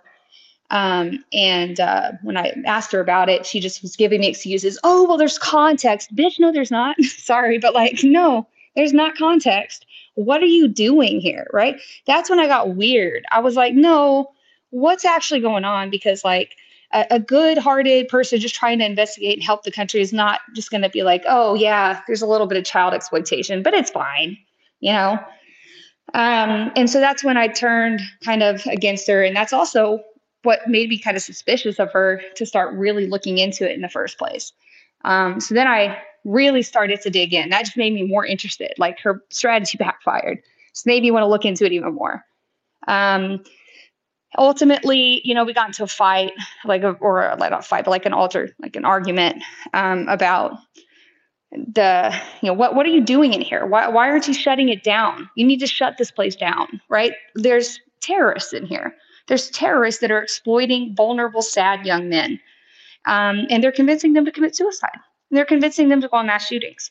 And it needs to stop. I don't care what the fucking ends are, right? The means don't justify the ends here. And that's where we kind of separated. And she got, kind of weird about it. And there were some other things kind of floating behind the surface that I put in the video that I'm still kind of haven't really talked about, but it's way too nuanced for right now. But so that's kind of when I started to think back about our interactions and really think about, like, who is this person, So I started to go back through our DM history, which is really long, several months. And that's when I noticed her mention of Jade. This person, Jade, was a friend of hers or associate of hers in some way. She was also researching these accelerationists. She was also researching the incels. She was also researching this exact same mass shooting that I was researching, the Highland Park mass shooting. And she was researching it as a possible accelerationist false flag. So, when I found who Jade was, I just had a first name. I don't even know how I did it. Like, people have asked me to trace back how I found her, and I'm like, bro, I just started searching stuff. But I did eventually find her. It took a lot of digging to kind of get all that out there. But yeah. Did I answer your question? Sorry, I had somebody at my No, of door, so I was course. trying to like. No, I imagine people right now are really trying to take in what they're hearing, because it is like, I'm sure people didn't walk in here on a Sunday and be like, oh, let's see what Trash and Jennifer are talking about. Oh my God, what is this? But it is serious. It needs to be talked about. And like you said earlier, I think that was a very poignant point. The veil's been lifted. You'll never look at these things the same way ever again. I surely don't. Matter of fact, like, I remember countless times, whether the person down in Texas who ran over a bunch of immigrants, who was supposedly a Hispanic neo-Nazi, very bizarre, or the other, like, mass shooting events or mass casualty events, and you kind of look at that differently almost immediately. And I'm also looking at, like, what happened in Nashville, right? The Christian school shooter. I don't know. Apparently, this trans person shot a bunch of people in that school, but you kind of look at those and you're like, wait a minute. When you really pull when you pull back and you realize that there's a group of terrorists in this country that are accelerationists, it doesn't matter. It doesn't matter the topic. It could be trans. It could be neo-Nazi. It could be satanic pedophilia. It could be whatever. But they seem to be getting into all of these different communities and Right. basically activating people. And it's not just that. That's a really good point that I feel like need to touch on, right? Because like Jade had said, like these guys jump from like one favorite to another, right? And a lot of that coincides with kind of where the funding is and also where public interest is. So if they're seeing people get really riled up about trans, that's where they're going to hit, because that's where they're going to get the biggest reaction. And so I'm not going to go out on a limb and say the Nashville shooter was definitely that, because we don't know, because they fucking redact all of these records and they almost never show them to us, right? But it does make sense, right? If you look at it through the lens of, yeah, they would groom a trans person to go commit a shooting because they want people to get really riled up. They want people to focus on that particular aspect of it and nothing else, so that they can make everyone mad at each other, make everybody fight, get laws passed that are, unpopular. And so, yeah, when I see something like that, it always feels like I'm screaming into the void. Like, no, stop, you guys, listen to what I'm saying. Stop fighting about that, right? That's what they want you to do. They want you to fight about culture war issues. If that's what they're seeing everybody get mad about on Twitter, that's what they're going to target. You can basically predict these attacks in that same way. No, I mean, and again, like let's be clear about something. Everything that we've talked about up until this point was based on material receipts, investigations done by Jade Parker, yourself, and that other woman who have podcasts about the incel community, whatever. Now, I'm merely positing. I'm not saying that this is exactly what happened. I'm just saying I can't look at any of these events the same ever again. Right. You look into how these accelerationists are operating Yeah. with actual proof of previous events. So I Yeah, look at things you and I'm like, raise your eyebrows at it and you go, exactly. maybe I shouldn't put a trans spin on this. Maybe we should be asking, maybe that's a misdirection. And maybe we should be asking a different question. Like, what was her internet involvement? And was she involved with any online communities? That's the number one thing you need to ask. Because one thing about this particular situation is that distinguishes it from ISIS. Or sorry, from Al Qaeda. ISIS were the ones who kind of perfected this. They, like, when you look back at the origin of that, ISIS moved to, like, from physical in-person caliphates to virtual caliphates. The information war went from, like, in person to online exclusively. And so now, very unusual probably to see any of these shooters having contact with physical people. Like groups or cells of terrorists, right? Almost all of them were radicalized online. And so that's a very, very common denominator. And that's the question we should be asking every single time is, who are they talking to online? That's really the question that will help us get to the root of what's going on. Yeah, I think so, and I agree. And I'm not going to drop this, just so you know, BX. I'm never going to drop this. I'm always going to be talking about this. I keep sending it around to everybody else. I'm like, and they're like, "Oh, I'll watch it later." I'm like, I need you to watch it now so I can have a conversation about this. And I need you to It's start looking hard. at. People don't want to hear it. I People don't know, want to but hear it because, and you know what? These guys they're not just dumbass, like, like, these guys are psychological experts, behavioral experts. They yep, know perfectly how to manipulate people. And one of those things is by getting people so ingrained and so angry at a specific thing, the current thing, that it's really hard to convince them otherwise yeah. once they're there and set in that belief. Well, and another group of people that I'm keeping my eye on who've somehow magically just disappeared from the internet or the cognitive security guys, the CogSec people. This is right up that alley. And I have some questions about this. So when we talk about censorship, we talk about astroturfing bad ideas and suppressing the truth and how algorithms and social media companies and through censorship, through government support have moved kind of the truth away and astroturfed lies and cogsec is right in the center of it. And this is something I'm going to be pulling on and looking into on how many of these people that were doing this cogsec stuff are actually involved in this as well, because it seems very, very suspicious to me that it all kind of lines up. So I'm actually going to look into that a little bit, BX. But I think Vinny's got Yeah. a question. Well, Yeah. yeah, I was gonna say real quick about that before I forget, but, like, I think it's funny to point out that that's kind of how we met online. Was like you were talking about those things, and I sent you something. I was like, "Doe, I saw this concept stuff like maybe 3 or 4 months ago. We spent like probably 2 weeks digging through it, like, in awe, right? So we kind of uncovered that same thing, which was like, wow, that was definitely an eye opener. But yeah, go ahead. Yeah, no, that's exactly how we met, and I'm very thankful for your friendship. And this stuff is amazing. My illustrious co-host has joined us, Millie Weaver. Good to see you. Vinny's got his hand up.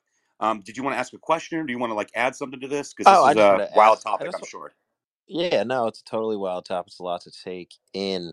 There's a lot of they speak. So, and then I heard it's not this person, it's not that. So, when we say they, do we just mean this is almost like a new tactic from a lot of people who just want to see violence for their cause?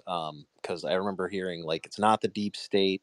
So, I guess I'm just trying to say when people say they, a lot of times, I always want to know who we're talking about, or are we saying that we think this is some like new tactic they're using and we're seeing evidence for it? Because it's very interesting, because like we know the deep state does this, right? but are we saying that there are terrorist groups too who will infiltrate other groups and try and do this? So we're saying that this is a new kind of warfare almost. Yeah, Okay, no, so that's a great all right. question. Like, no, I understand exactly what you're saying. First of all, like about the deep state or whatever, like I'm not gonna just talk about things like that I don't know about that I haven't factually discovered. I kind of keep myself confined to like this area, which I have personally mapped out and provided evidence, right? So this is one of the ones where you can see it and prove it, it's real. And probably some of the deep state stuff is too. I just haven't really gone, so I can't really answer that question. But in this case, when we say they, we're talking about accelerationists, and who they are is very shadowy. We don't know. Now, there's a lot of that Jade has to say about that. She has to say a lot about foreign influence, right? But one of the things that you said was like, like fighting for a cause, right? But one thing that Jade was quick to point out was that the accelerationists are ideologically gnostic. Like they don't they don't have one ideology. It's not like they're all white supremacy or they're all like Satanists, right? They're using those things to destroy the West. Their cause is to collapse Western society because they believe that once the West falls, once the US falls, all the rest of the West will fall as well. And so from that perspective, it makes sense that there'd be foreign influence involved, right? People who want to see the US fall for their own geopolitical reasons. So that was kind of the tactic that she took to explain kind of that. And you're right, yes, they're just using these other ideologies because they know that it's a hot button topic. And they know that they can kind of control narratives that way. So yeah, I hope that answers your question. It's confusing. Yeah, I mean, just to add on to that, I would say that the accelerationists are tools of the global governance that they're trying to usher in, right? The George Soros Open Society, Possibly. like I mean, the money flow, right? It's I not yeah. like they're directing these groups, but if you look at the money flow, I bet you it would lead back to Well, yeah, I don't know. those places. Go chase it out because like kind of one of my goals in all of this, the same thing with the Melanie Spitz, Kyle Spitz stuff, right?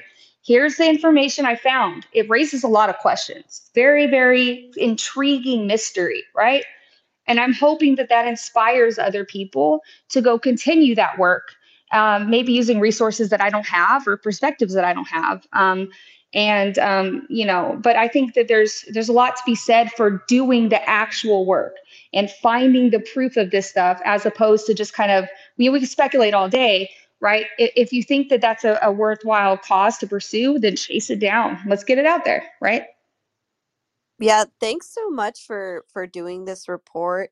How do I say your name? Is it just BX or is there something else we could call you by? Yeah, you can call me Becca. That's my name. Okay. Oh, awesome. Thanks, Becca. Yeah. Yeah, thanks for doing this report. I remember Aaron sending me some stuff on it, and I think that it's amazing you were able to get in there and just document more of what's going on inside of some of these kind of nihilistic accelerationist cultures that are out there on the web. And so I find it amazing that you're able to get more and more into these groups, because this is something that I kind of was already looking into a couple years ago. In fact, if you guys remember the New Zealand shooter and that Hmm. incident that happened, Hmm.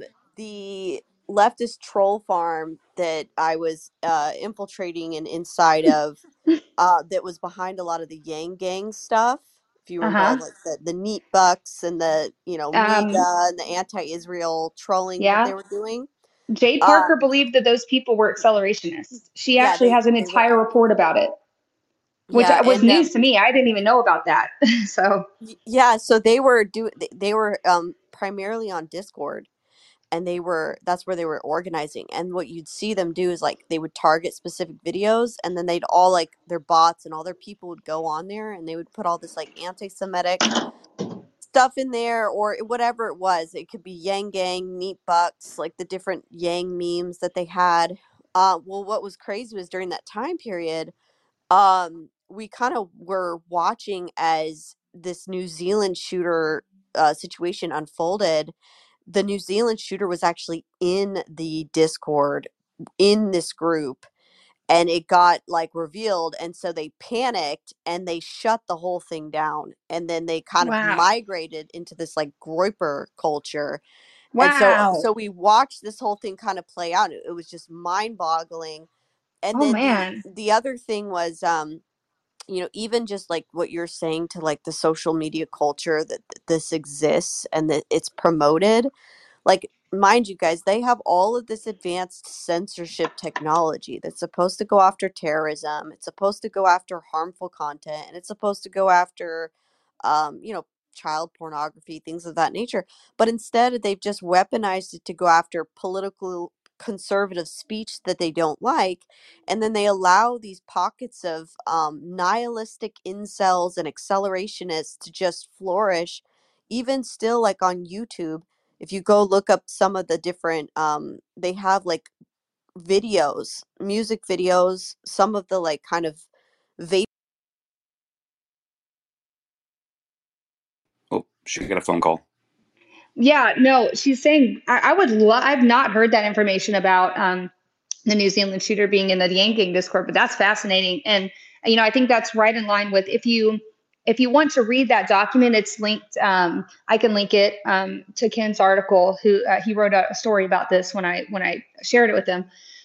And it's hard to follow. It's a lot of information, but there is a specific article in there about Yang Gang and about all that stuff. So that's very interesting that she mentioned that. Yeah, And she's on. Like, yeah, yeah, and it's yeah, just so it's full circle, Becca. yeah, And and what I was that's going to what I say was. about. Oh, go ahead. No, go ahead. Oh, yeah. Well, she was just saying something about the YouTube stuff, like the fash wave stuff that's still there. I mean, and it's heinous. Like some of it's heinous. At one point I started a spreadsheet of YouTube channels connected to this network, and then I started to document all the times I reported them to YouTube. And it was just bizarre that they stay up. Like, how's this happening, YouTube? Had they banned my channel for no reason? I posted a video about the Highland Park shooter, framed it in the very perspective that we're talking about right now, and they banned my entire channel. But then I found out, then I started chasing out the Order of Nine Angles stuff, and I found out that the Order of Nine Angles still has an active official page on YouTube. So, and it's alarming stuff. It's a lot of Wait, guns and a what? lot of, yeah. Oh yeah, they have an official YouTube page, bro. No way. Yeah. All right, hold on. I'm gonna fact check. I'm fact checking you in real time. Well, it's Oh not. You're nine not going to Angles. find it by 09A. I can tell you what the name of DM it to you because I don't want. Um, Yeah, I get kind of yeah. sticky There's about other. mentioning it. But Just text me. So that the was way we really found weird, guys. it. Like in the middle of talking to you guys about this stuff, the entire X app completely crashed and shut down on Oh me. my gosh. So yeah, it was really weird. But yeah, like just kind of picking up with what I was saying on YouTube, and I know you guys were talking about YouTube.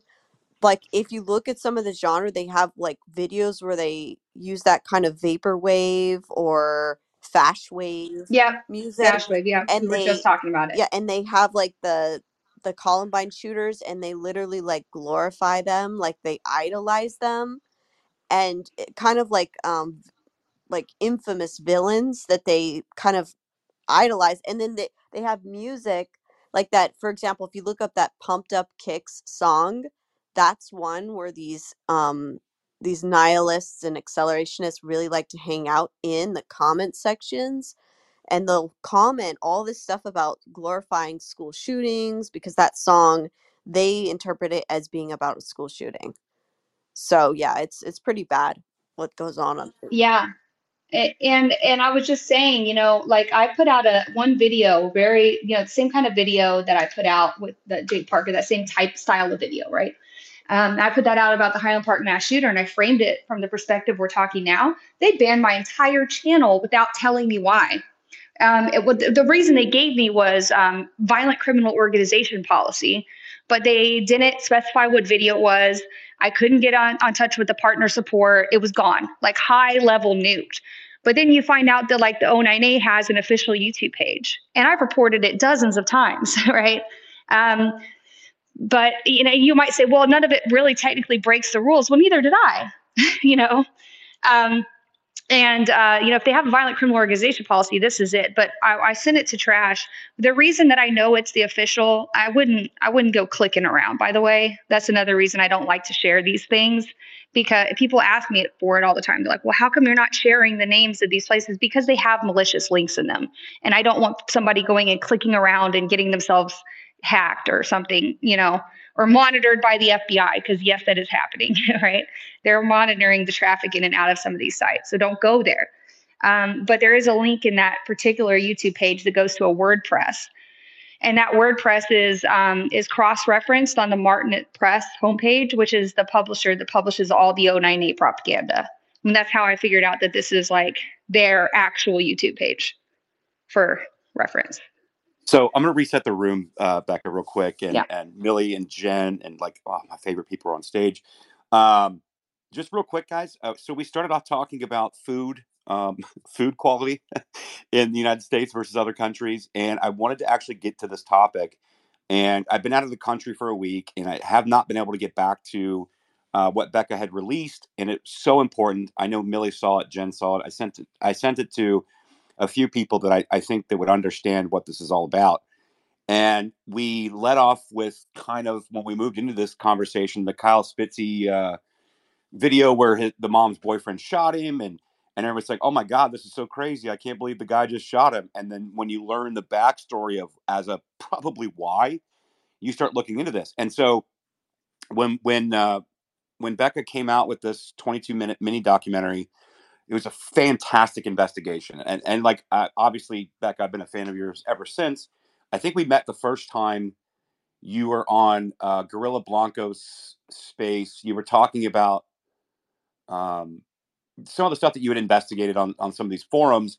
And then when you were coming out with this, I was like, okay, this is a big story. An accelerationist, you can't look at these mass casualty school shooting events ever again the same, because you understand and you're looking at this.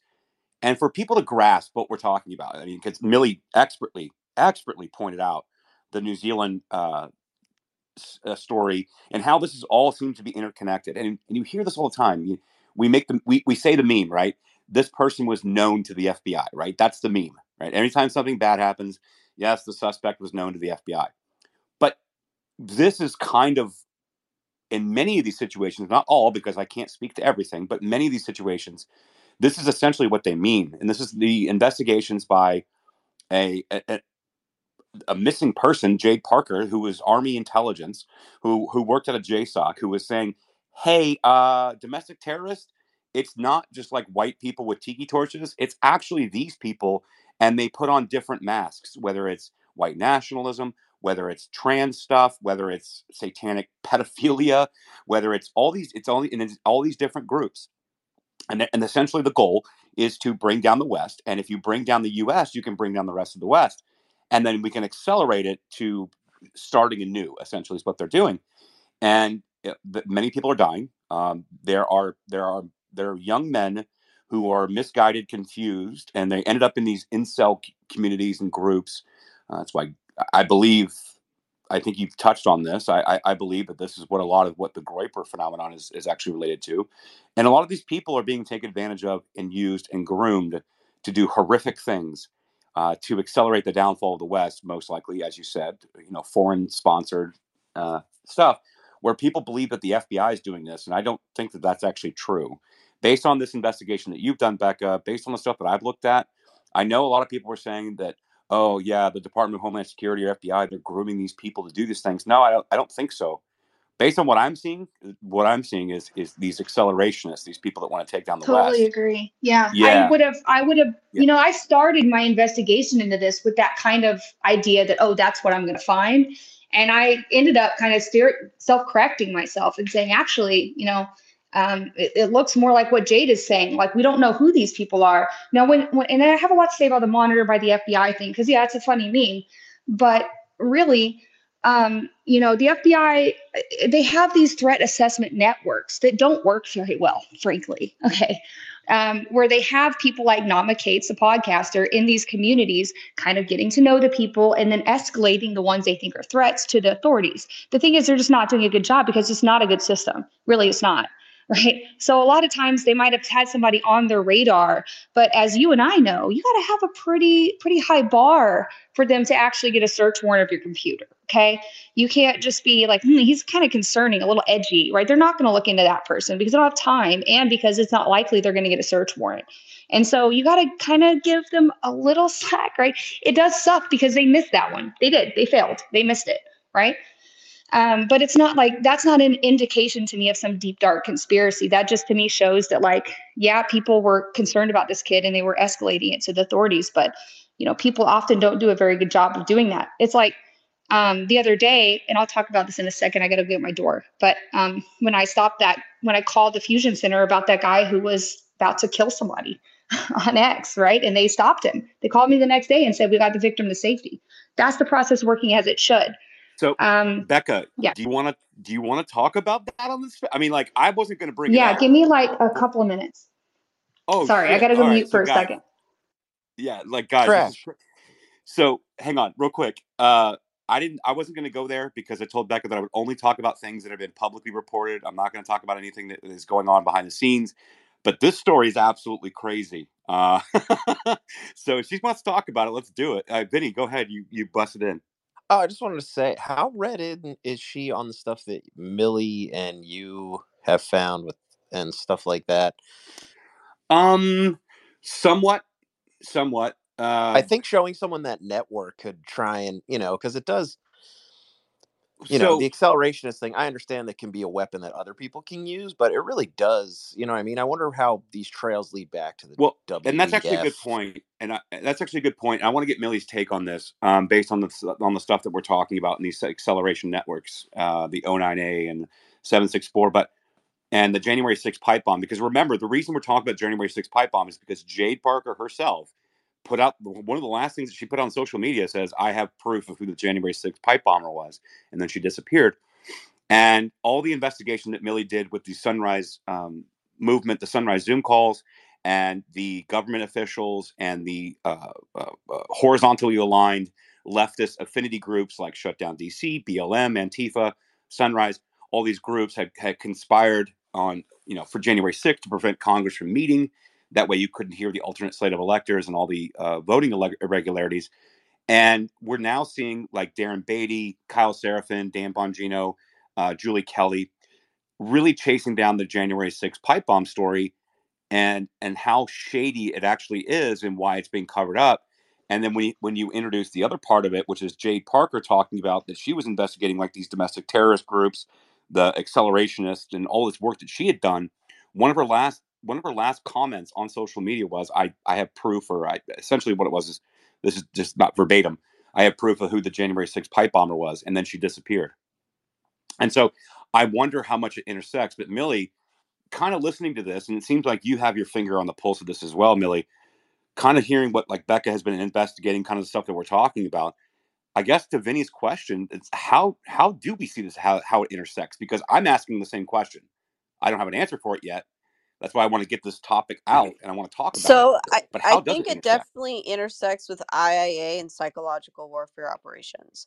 And that was one of the things that we really talked about surrounding Shadowgate, which was basically that they had these software tools that they could utilize, and they essentially were targeting young potential suicide bombers, right? Like the kids that the radicalized Islamic forces would convince to strap on a one of those explosive vests and go run into a crowded area and blow themselves up, right? So they actually launched a lot of those psyop tools on social media to engage in chat rooms specifically to target these young kids to with the goal of getting them to not go blow themselves up, right? So that was like the idea. And then the whole like 2013 Smith-Mundt Act with Obama legalizing propaganda, that was because, oh, what do we do if in the event there happens to be an American in that chat and we are we are exposing an American to propaganda, right? Or psychological warfare, right? So they legalized it but it was never meant that, okay, that just means that you can go full bore and use propaganda against American citizens. But that's what's happening now today, of course, right? But so the idea with which this really touches in with the whole disarm framework, right, that American Mission and Walter and Jen and all them have uncovered, the idea is you can, in another way, if you were a villain, if you were somebody with an evil intention, instead of targeting a young person to de-escalate and deactivate them to get them to not go blow themselves up, you could theoretically target a young person in these chat rooms with bots, with psyops of that sort, and radicalize them to get them to go do a mass shooting or go blow themselves up. So you can use these tools to essentially target these people. And what they'll do is they can do behavioral profiles, behavioral modeling, and they can target the individuals that are going to be the most, what they look for is subjectivity. So the people who are subjective, that's like what they were, in hypnosis, they refer to these people as subjective, the type of person that can be easily hypnotized, right? So they'd be the person where, like, if the hypnotist is doing their thing, they would instantly just be responsive to it, right? So these are people who are influenceable, subjective, and easy to mold and to kind of turn into wind-up toys. So yeah, they can absolutely target. And I think that's kind of where it intersects. It intersects with psyops, psychological warfare, and obviously they're using psyops for political means as well. Damn, dude, I'm not trying to interrupt you, but like, I have a total crush on you now. Sorry, go ahead. Thanks. The hypnosis thing was like, I was like, dang, dude, this woman understands me. Yeah. The hypnosis stuff actually goes pretty deep. Like, I know there's a lot of people that when they think about hypnosis, they think, oh, that's just a gimmick, it's just fake. And actually, like, for I've known somebody who was an expert hypnotist and an expert in neurolinguistic programming and that type of sort of hypnotism. And what he explained it as is that there's a small percentage of the population, like maybe less than 10%, that are considered to be highly suggestible. So you can suggest, like, you can instantly put them in hypnotic trance. They will quack like a duck. They will sing like Britney Spears. They will do whatever you tell them to do if you do it right. Then the bulk of the population are like just kind of mildly suggestible, and that's what they do when they're they'll you'll see it in media, you'll see it in advertisements where they do minor programming, minor suggestion, and it works. Like, it gets people to consumerism, it gets people to buy products. They'll use a lot of like sex symbolism, a lot of different things, food, like they'll use like different colors. I mean, it's all getting people psychologically primed to purchase or get their product, right? So um then there's a small percentage of the population, pretty equal to that, which is highly suggestible, which is actually not receptive at all to hypnotism, right? So a hypnotist could sit there and try over and over and over again and try to do anything they can, and that person literally will not be hypnotized. Their mind is just not primed for that. So what these people would do in the psychological warfare settings is look for people with those markers of suggestibility. And so you can pretty much pinpoint out somebody who's suggestible, somebody who's primable, moldable, and essentially target them with psychological warfare weapons tools and get them to do whatever. I mean, you technically can. So, Millie, I'm going to back you up, and Gavin, I'm coming to you. I just wanted to kind of touch on this. I put it up in the nest down in the chat. I took 4 screenshots from the Disarm Framework investigation that we've been doing for quite some time, and shout out to No Rose Glasses for getting me the GitHub on Disarm, because it was an open source censorship machine and psychological operation machine. And we'll go into that at some point. But I shared 4 screenshots of this framework that you were talking about, the Disarm Framework.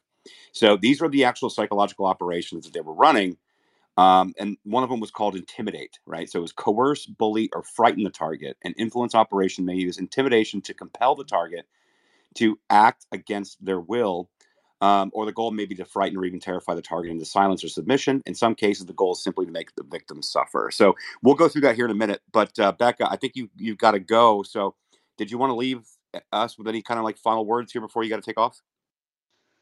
Yeah, sorry about that. I just got Sunday stuff to do, but yeah, I mean, thanks for having the space, and thank you so much for putting the story out and helping it spread. And I want everyone to consider watching it. I think you'll, well, we've talked about it a lot here, but maybe seeing it too might help you kind of understand what we're talking about. So it's not just me talking to a screen. There's a lot of evidence and things that I've seen in that video that you can see for yourself. And yeah, as far as the Kyle Spitz Melanie Spitzy, I can't give you as much info on that as I want to right now because everything's still really developing. But I did link that in the space comments, so you can go see that original thread. That's what, you know, the one that's linked here. What was linked about from Ken Silva.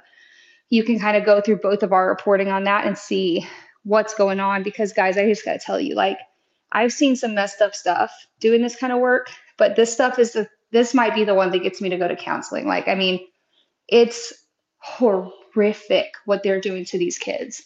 It's it's so evil. It's just, there's no other word to describe it. Well, And but before you go, Becca, you were going yeah. to tell a story about how you basically averted a mass casualty event.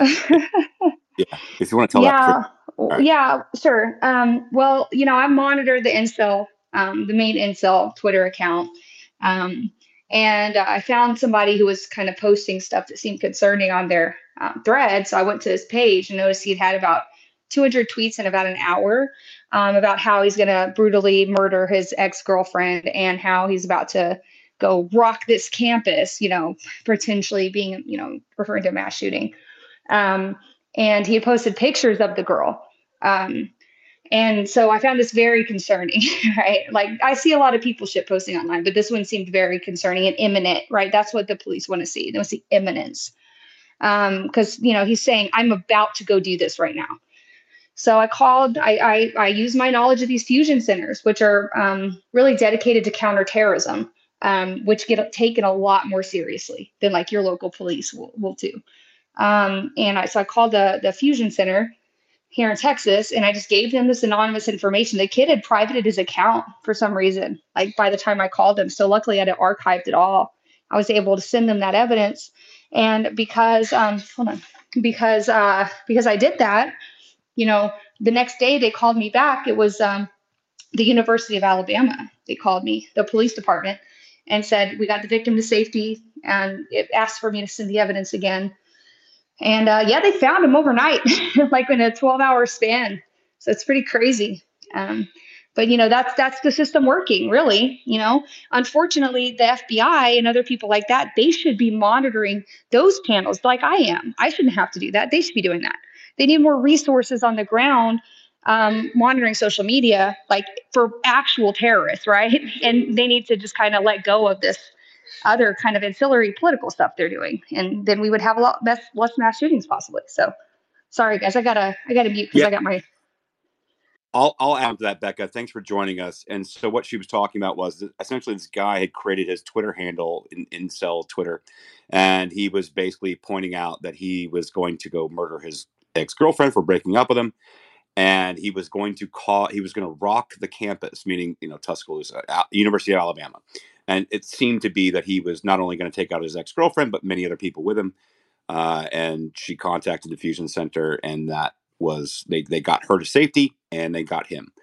It was pretty crazy. I wasn't going to bring that up because I was like, this isn't public stuff, so I don't want to bring it up, Becca. Like, whatever you want to talk about, we can talk about. But that also happened at the same time. So this actually happened in real time.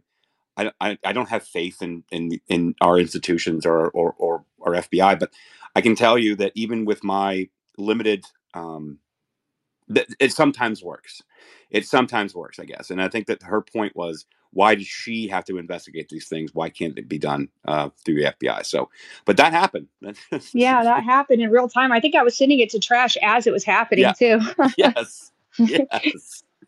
So yeah, So man, crazy. it's crazy, man. It's these guys are really they're screaming for help.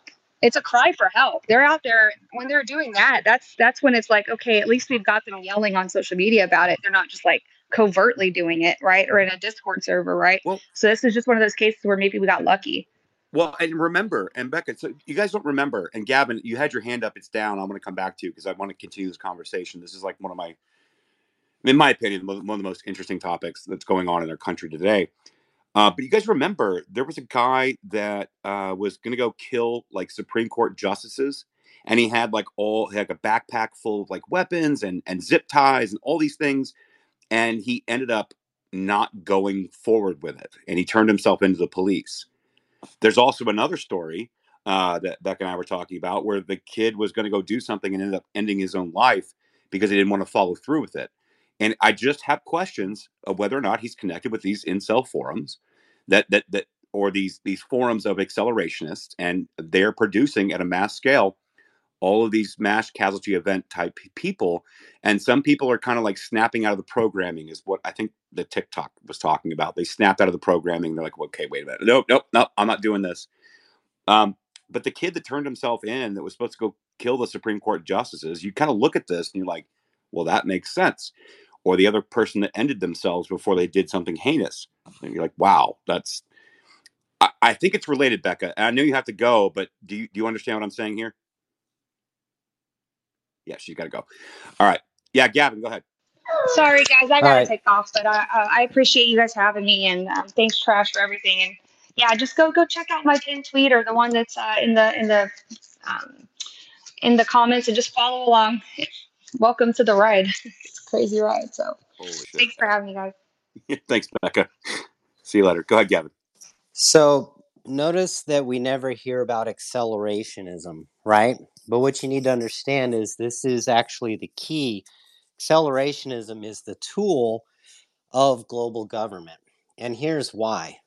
Left-wing extremism and right-wing extremism are the two opposing sides of the axis of revolution, right? So what's interesting about it, think about like our Earth rotating on an axis, right? It's rotating, right? And the axis of revolution is where the acceleration is. So you have a pole around which the acceleration rotates. And what's interesting is sun will rise on the east, set on the west. And you'll see that both fascists and communists use sun symbols in their iconography. Why? Because they're the two wings of the axis of revolution, meaning perpetual revolution. Revolution that's always going on. So once you start to unpack that, you can see how they'll use these sun symbols and sun iconography in their in their logos and stuff. And so what's interesting is that's part of the reason why we put our eyeballs on the sunrise movement, because they were continuing to carry on that use of the axis of revolution iconography. Like, listen, I can sit up here and act smart and like talk about investigations and receipts and all these proof. And then Gavin comes up and he's just like, yeah, so, I have a fleeting thought, which is completely fucking intelligent and brilliant. And of course, I love Gavin, man. You're awesome, dude. Go ahead, Grump. Well, it's not a fleeting thought. That's actually the way it works. Like, go look at the Communist International, right? They have right there the axis of rotation. They show the North Pole, or the swastika. That's an axis of rotation, right? So, really and truly, the false narrative is communism or fascism. Those are the two tools of the accelerationists that will wear anything to accomplish their goal. And maybe you should think about like things like the Fabian Society, where their logo is quite literally a wolf in sheep's clothing. No, and Gavin, that is the point. And that was the point I was trying to convey to the people that were listening when we were talking about the 09A and the 764 was the accelerationists. They're not aligned with satanic pedophiles. They're not aligned with neo-Nazis. They're not aligned with whatever you want to talk about, trans, whatever. They are simply using them as conduits and tools, no more than just doing that. It's like I call it like a buffet, a buffet of hot button, hot topic items that they can utilize to accelerate the downfall of the West. I think that you intelligently, way more than I can and way more eloquently than I can, described exactly what I was trying to say. So that's all I'm saying. Like, yes, I agree 100%. And I know that there's probably some people listening, you know, Gavin, Millie, Jen, they're like, what the fuck are these guys talking about? But again, I would just say, like, as an intro, as kind of like a primer, go watch Becca's video, the 22-minute video regarding the accelerationist, the 764, their order of 9 angles, the O9A, and go take a look at how this was all kind of pieced together and how they utilized, you know, these lost, confused young men, specifically the incel community, the Groyper community, and how they're using them to benefit the end of accelerationism. Like, this is probably, in my opinion, this is probably one of the most important topics that will never get talked about because it's too fucking nuanced and people can't understand it. Like, I can't give it to you in bite-sized pieces. Like, you have to like kind of look into this stuff a little bit. They are the foot soldiers for the accelerationists, right? The accelerationists Yep. have the plan, who are working in conjunction with the globalist people. And then these guys are the ones out on the street, in the schools every day, battering the plan into people's heads, figuratively and physically. Here's a good example so that people can kind of, here's where it intersects with politics, right? Because she was really like kind of looking into like stuff surrounding the like mass shooter aspect and like the, getting people to go do violent things, um but as far as like the place where it intersects with politics, so in that Discord that we were in, the Yang Gang troll farm, leftist troll farm, um one example was, so when they were targeting specific videos and different content,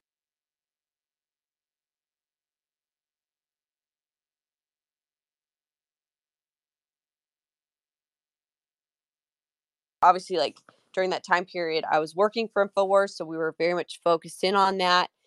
And I also saw that they were targeting some of my videos, but they were targeting the InfoWars stuff with a bunch of very radicalized anti-Semitic posts. Okay. And I'm thinking, this is really weird. Who's doing this? Right? Like, who is doing this? And inside it, they had this little like paper that made it look like it was almost like a booby trap. Like, if somebody got in there and found it, that they would put it out and think that it was real. But it was like a little credo of like pretending that they were Jewish or whatever, and that they were doing this. And it's like, no real Jewish person's going to write something like this. Like, it was just so stupid, but it was like a laugh, like it was LARPing, you know?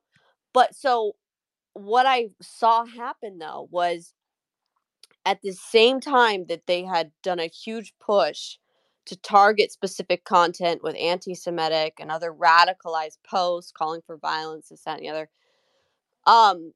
you had Oliver Darcy and some of these other big leftist media pundits calling for the banning of the people, including InfoWars, right, that they were targeting with this troll farm, right? So, and the excuse was, look, they're creating a platform or a place for radicalized anti-Semitism and radicalized speech and calls for violence and this, that, and the other, right? So they were using this kind of army of people to do this and to create this kind of, but at the same time, you have to think of this way. Not only are they just kind of framing people so that Right Wing Watch can do their hit pieces and say that that we're anti-Semitic because they don't like our actual journalism we're covering, right? Um, they essentially were doing it to radicalize the people, radicalize Trump supporters, radicalize the conservative grassroots and the Tea Party people, so that these young people coming new into the scene would be easily radicalized. And then you have people coming in knowing about these radicalized groups that are assets and operators. They can easily come in, and once there's been a trigger point event created, like this recent situation at the border, right? That's when you get these operators that come in that have intelligence backgrounds, and they start calling for people to do really crazy things, or they start throwing fuel on the fire with incendiary language so that they get people primed to be radicalized, because they're trying to radicalize the conservative base so that they want so badly to have a right wing extremism, domestic terrorism problem, so the FBI can justify mass surveillance of patriots, mass surveillance of all the people who would push back against their tyranny, and to just further target these, the people that actually would stand up, right, against tyranny. So they want to radicalize. That's what I'm saying, is they want to radicalize us, and this is part of that plan.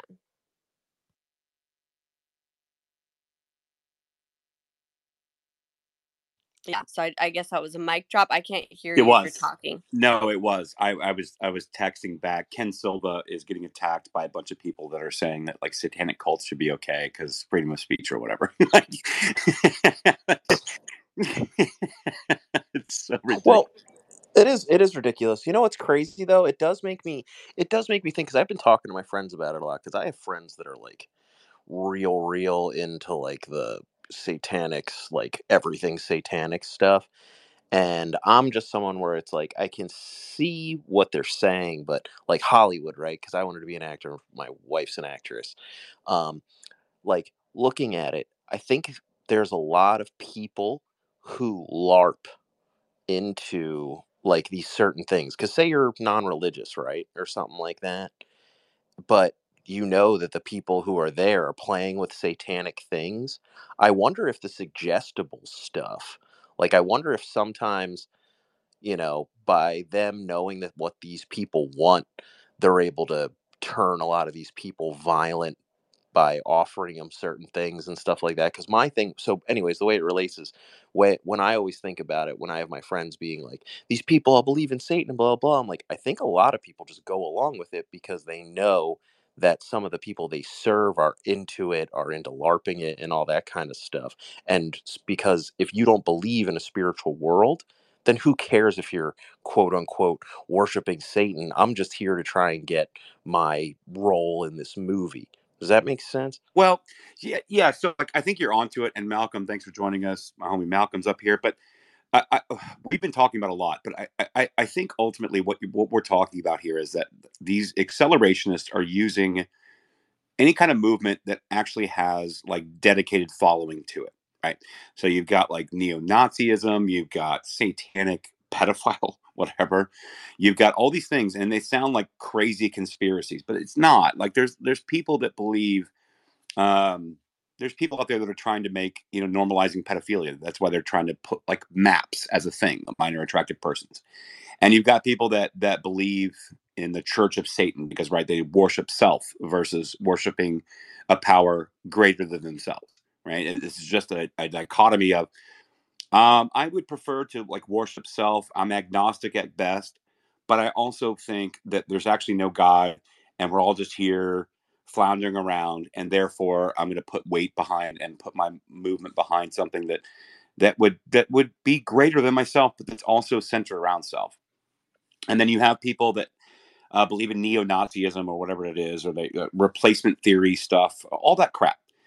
And these accelerationists use these different communities that have dedicated following to then radicalize within those communities to then ultimately create, violence, chaos, and mass casualty events. Because the ends are that the West is going to be falling, and we can't do it slowly. We got to do it fast, so then we can reset and rebuild society. I'm not even convinced that there's a lot of people that are altruistic in that kind of belief. I'm convinced that it's foreign interest that is using social media and like what Millie was talking about, like very susceptible people to this kind of rhetoric, and they're radicalizing these people to accelerate the downfall of the West. And that's ultimately, I think, what we're talking about here, Vinny. But like, when you start talking about like how there's a satanic cult called the 764 or the O9A is what we've been talking about, the Order of Nine Angles, and these people basically groom people on social media, usually using mostly like the incel forums or like the groypers or whatever. Essentially, they just use whatever cause can be. So it doesn't, there's no real belief. It's a nihilistic point of view. They don't believe in a power greater than themselves. And they believe that the West is heading towards a downfall. And the way to make it happen quicker so you can rebuild anew is to make sure the United States goes down. And they're radicalizing people doing it. And I think the FBI is completely, wholly unprepared to handle this. Department of Homeland Security is completely, wholly unprepared to handle this. And it's happening in real time. And I can't look at any kind of like mass shooting or mass casualty event the same ever again when you see this evidence, when you see this information, because they're going to use it. And I don't know, Vinny, like, I don't know how to address this. We've tried to have a space about it. I had Becca in here earlier. She was kind of breaking it down. We were talking about Jay Parker. We were talking about some of these people like within military intelligence that have been like basically working in counterterrorism, that have looked at these accelerationists and what they've been able to do using social media.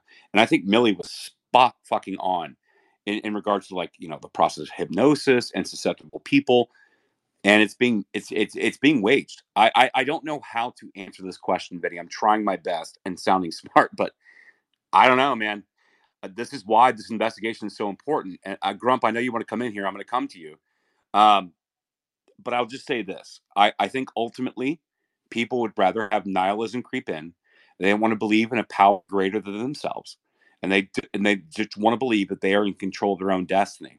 And it is making very susceptible, weak people in our nation. And where we go from there, I think the message should be there is a power greater than yourself. That nihilism is not welcome here. That actually the reason that we have a country was founded on moral frameworks, believing that these were inalienable rights that were bestowed upon us upon God, and that a tyrannical government has no business playing in those fields. And I think that we can start to change that. But right now, the accelerationists seem to be winning, and we're going to have to reverse that. Malcolm, go ahead. I'm going to go to Grump. Yeah, sorry, I was actually about to speak a little bit earlier, but I know Millie was touching on it, which with the whole radicalization point. But you made some excellent points there, and I think I'm really terrified of the idea because we have a growing branch of even the libertarians, which have always made great allies for us, now talking about the idea of, oh, we need to start having a national divorce. And naturally, when you bring up the idea of a national divorce, the idea of the Civil War and the Civil War iconography comes up. And I always tell people, a national divorce would essentially mean a civil war, because it's the same reason why the Union forces wanted to bring the Confederacy back into the fold, because we really cannot exist on this landmass, as separate entities. One presents a weak point for, other hostile nations and countries to gain foothold and then take over the other. So when I always do that, it's like a lot of the pro-liberty side, generally the more pacifistic, these were the guys that followed the teachings of Justin Raimondo and, fought against the whole National Review type neoconservatives and whatnot. But now they're talking about, national divorce, which then leads into the accelerationist talk of, okay, it's civil war. And nobody ever brings up the idea that, hey, in a civil war, you do realize that most of the supply chain stops. There's not like unified armies like it was back then. It usually devolves into, after about 9 days of hunger, you end up getting just massive anarchy, and not the political idea of anarchy, because, I know that because I used to be an anarchist and I moved further and further, closer and closer to the middle.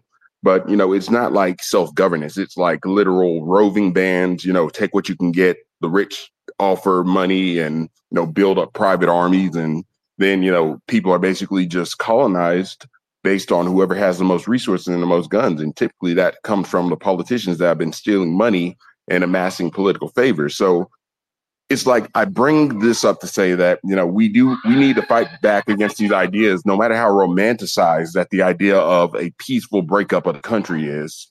The alternative of existing with these people is actually way worse than, simply having to go through the veneers of legal process and all of this to, combat the left. Like, would you rather just start fighting against your brethren for scraps and, there's no power, no electricity, no internet, you're having to fend off foreign attacks because all social order is broken down because people can't govern.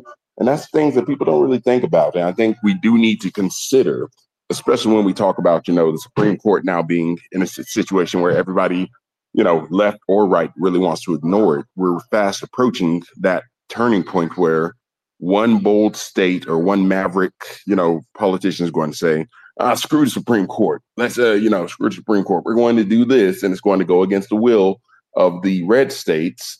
And next thing you know, you're going to have a squabble that can only be solved with, secession. And that, unfortunately, is not what you want, especially when the Fed is highly, highly motivated to, do any and everything it can to destabilize all liberty-loving movements that might have good intentions. So just food for thought there. No, it really is, Malcolm. And actually, those are great points. And that's kind of what.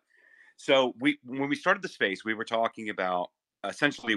I brought Becca in, and we were talking about her investigation into the accelerationist movement and how they attach themselves to like Satanism, or they attach themselves to neo-Nazism, or they attach themselves to whatever. It's just whatever the current thing is that they can exploit to accelerate the downfall of the United States.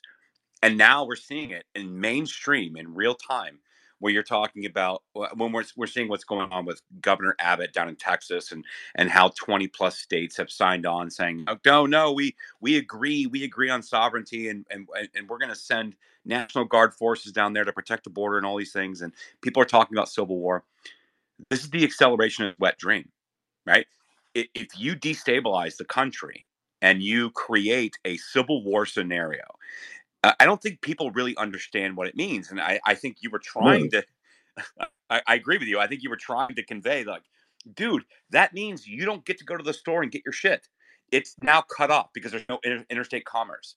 Now you don't get to go do X, Y, and Z. It's cut off, like it's done. And I think that's the goal of many accelerationists. And like I was talking about ANCAPs and anarcho-capitalism earlier in the space about this, because I was like, it's not the same thing. And if people, It's not. yeah, it's not. And if they start prescribing what accelerationists want with what ANCAPs or anarchism wants, like Michael Malice or many of these other people who make compelling arguments, by the way, that's not the same thing. There are accelerationists that are probably foreign funded that would have our country be broken apart, be split apart. And the way to do that is going to be some kind of fake civil war. Like, while you have all like the beautiful people that are on Instagram, and they have all these filters and all these nice things, and I travel, I'm a passport bro, whatever it may be, that's not actually how it's going to work. It's actually going to work where most people in this country are not prepared for what that would look like. And yet these accelerationists absolutely 100% want a civil war. And that's why it has made it to the mainstream. And I'm concerned about it, Malcolm. I think you're hitting on the right point here. And if I can, well, really quick, just to kind of add to what you're saying though, Aaron, if you guys noticed, okay, when we're talking about color revolution as well, as it relates to this anarcho capitalism and anarchy, if you look up at the anarchy flags and anarchy colors, the traditional like black and red is what you would see common with like Antifa, right? and And then you would see anarcho-capitalism, you'd see the yellow and black, and we would see those colors, like, for example, Proud Boys, like, we would see those colors in the right-wing side of some of the more radicalized people, right? And notice that many of the people leading up to January 6th, and many of the people who were even supposedly on the right, that were pushing past the barricades and taking actions on January 6th that later got people arrested, right? They were wearing orange. They were wearing orange bands, orange tape on their clothes, orange on themselves. And that, if you look up that is anarcho-mutualism. Anarcho-syndicalism. Oh, It's yeah, mutualist. anarcho-mutualism. So it definitely seems like the accelerationists, the radical anarchists were really wanting for the chaos to ensue. And I think even when you heard some of the statements that John Sullivan, who was kind of, I guess you could say he was probably more on the black and red anarcho communism side, he was just like, burn it all down. Yeah, we're gonna burn it down. Like, the idea and the attitude is just like, burn it all down and let's just have chaos and let's just accelerate this. Like, that's how a lot of these people think and feel. So recently when we saw the video that went pretty viral with Alex Jones and Ivan Raiklin, and they're on there and they're talking about, oh well, it would be so great if Trump was assassinated, because then it would just, everything would just happen so quickly. And that now, whether they're doing it intentionally or not, that feeds directly into the accelerationism that we should be weary and worried about, because this is what the accelerationists, the anarchists want. And my fear, from what I've been observing, is that you have people who might be goaded into or baited into doing stupid things, right? But then you have people who obviously want these things to happen. And I think that that's when these federal bureaucrats who are straight up Marxists, when the communists that have infiltrated much aspects of our military, our government, everyone else, they want us to go into a civil war situation, and then they think that they're just going to grab power, right? When both the Democrat Party and the Republican Party and both sides have become weakened, these are the people that are just going to go right for the power grab. And believe me, there is a definite rift between the Democrat establishment and these progressive Marxists at this point in time. I mean, they're protesting Joe Biden right now. So just food for thought. That's fire food for thought, because like that's absolutely correct. And like I don't think people really understand. Like, listen, we can have our retail politics spaces, we can have retail politics discussions, we can have whatever we're doing on Facebook, and be like, okay, well, Joe Biden said this, well, Donald Trump said this, and all these stupid things, right? And then we look at a lot of these like mass casualty events, and what we were talking about in this space today with the accelerationists that have attached themselves to like these neo-Nazi movements, these satanic movements. They've attached themselves to the trans movement. I'm fairly confident if we ever saw the manifesto out of Tennessee, we're probably going to see the same characters and people show up that radicalized that person to go and shoot that school up, the same way that we saw what happened in Charlottesville. We already saw that. We have evidence of that. That's why Becca was here earlier. We were talking about it. The same people that would have us believe that we're on the precipice of civil war when we're not. The same people that would have us believe that the open borders are moving terrorists in, and that like there's going to be a mass casualty event in 2024, and then thus we need to suspend any kind of liberties in this country. These are the same people that have been operating for years. This is why Jade Parker, who was the military intelligence analyst who disappeared after she made the post essentially saying, I know who the J6 pipe bomber was. I've been involved in this in these communities, and she disappeared. That's why we're talking about it. Because when you look at these mass casualty events, these school shooter events, they all seem to revolve around like the incel community, or like these very disturbed, confused young men, and they have fallen into these communities. And these accelerationists have moved their way in. They then exploit those communities, and then they convince these kids that like you need to go out and do X, Y, and Z, Highland Park. You need to go out and do whatever it may be. And the goal of accelerationist is to essentially crush the United States, because once the United States fails and it falls under these pretenses, then the rest of the world fails, and then we can create anew. And even like the anarcho people, like Michael Malice is smart. He's a good guy. Like he's not ridiculous, but that's been co-opted too. Even Roseanne Barr made a really funny thing on Tim Pool talking about we're not going to have elections. You got Eric July going out there and making the Rippaverse, and he's a really good dude. He's made comics. He's done all these things. And then this anarchism, this anarcho tyranny that has been highlighted by people will be perverted by these accelerationists. You're even seeing it on Twitter right now. Like if you go out there and you look at some bios, it'll say E/AC, right? That's not what accelerationism is. These people are going into very, very devoted and controversial communities like neo-Nazism and satanic pedophilia and all things. And they're pushing these kids, these young men, into doing something like a mass casualty event or a school shooting or whatever. You can't look at these things the same ever again. This is why we have this space, Millie. And you're spot on. Like, of course you're spot on because you're so smart. But this is happening. And so I think we can take our country back by not having civil war. I think we can take our country back by not having like this stupid retail politics conversation. And I think we can take our country back by not doing something fucking retarded as in J6 or everything else. Malcolm, go ahead, and let me get the rest of the hands. Yeah, no, I didn't want to, like I said, not too much to add, but I will say that yes, you guys 110% correct. Millie, your research on the anarchism space is great. Again, all of those colors stand.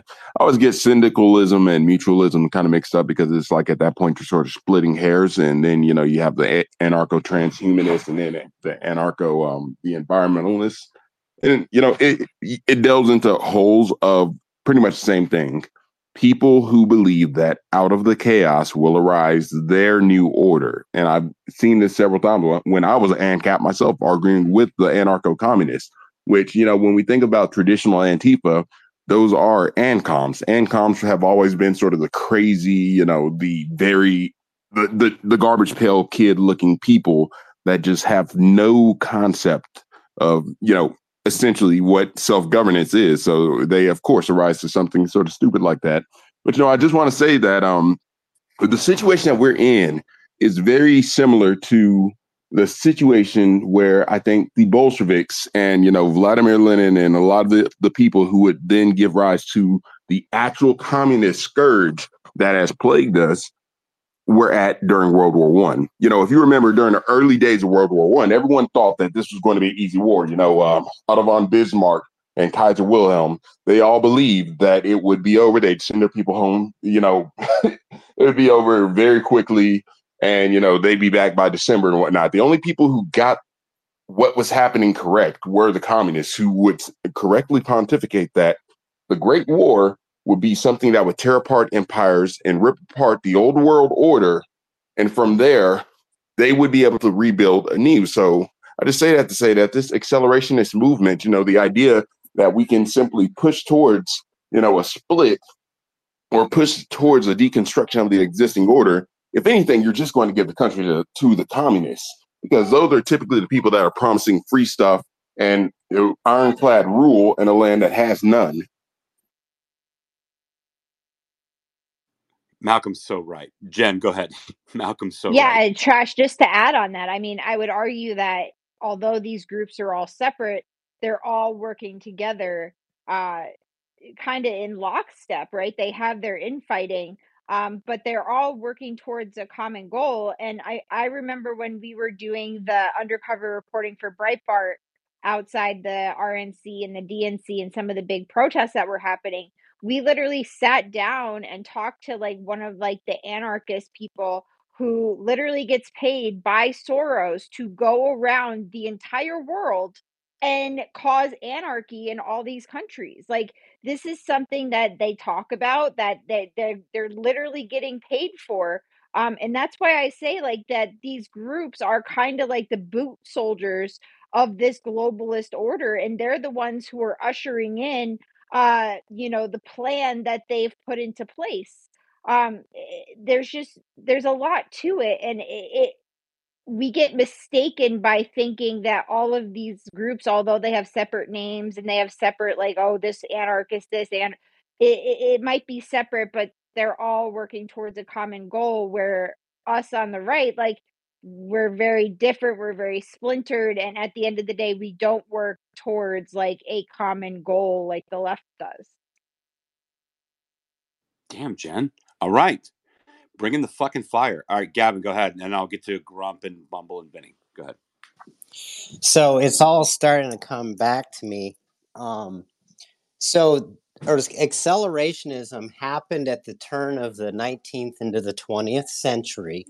It had to do with the birth of industrialization, and what a lot of people don't fully grasp, or maybe they do, is how much the industrialization brought in secularism and atheism, because what you had was an accelerated development of technology that where humanity could marvel at its own creation, right? So when you go back and you look, the rise of Hitler, and one could even argue Lenin and Bolshevism, that those were two expressions of accelerationism, taking advantage of the industrial age, the decline of religion. And it was like, okay, let's accelerate the world to its current end so that we can bring about a new order, right? A new way of doing it. And you could look at Hitler's, wanting the Fourth Reich. That's his utopia, or the communist utopia, right? But the accelerationism, it really does have history going back to the turn of the 19th into the 20th century and pre-World War I art. There's a lot of art and poetry about accelerating, and the term they were using was speed. So just thought I would drop that. Well, and Trash, can I just add on to that Yep. real quick? Yep. Like, we think of accelerationists only being on the left and it being like, part of the left ideology. But, you guys are bringing up the Bolsheviks, and I can't help but bring up Project Trust, which was during the Bolshevik Revolution. And if you look at Project Trust and what they were telling the people at the time, it lines up exactly like the same terminology: trust the plan. There's white hat, or there's like good people in government that are secretly working, and it was all to get people to sit back.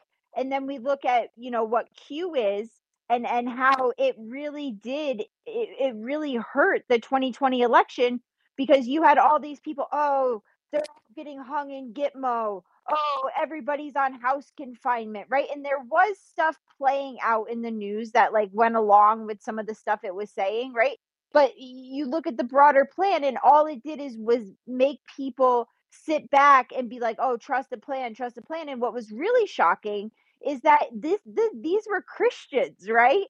And like, how are you putting all of your faith and your family's like future and future generations into this like that's like telling you this secret thing, and they're using secret code to decode what's going on? And I know Millie has like stories of like pretty mainstream people that like she talked to that were like, oh no, we're going along with this Q thing. And it's like, well, wait a second, like, y'all say on one end of your mouth, oh, I'm a Christian, I believe in Jesus. Well, then why the hell are you following Q and what Q's saying? Like, I don't see a Q in Jesus. That's all I gotta say.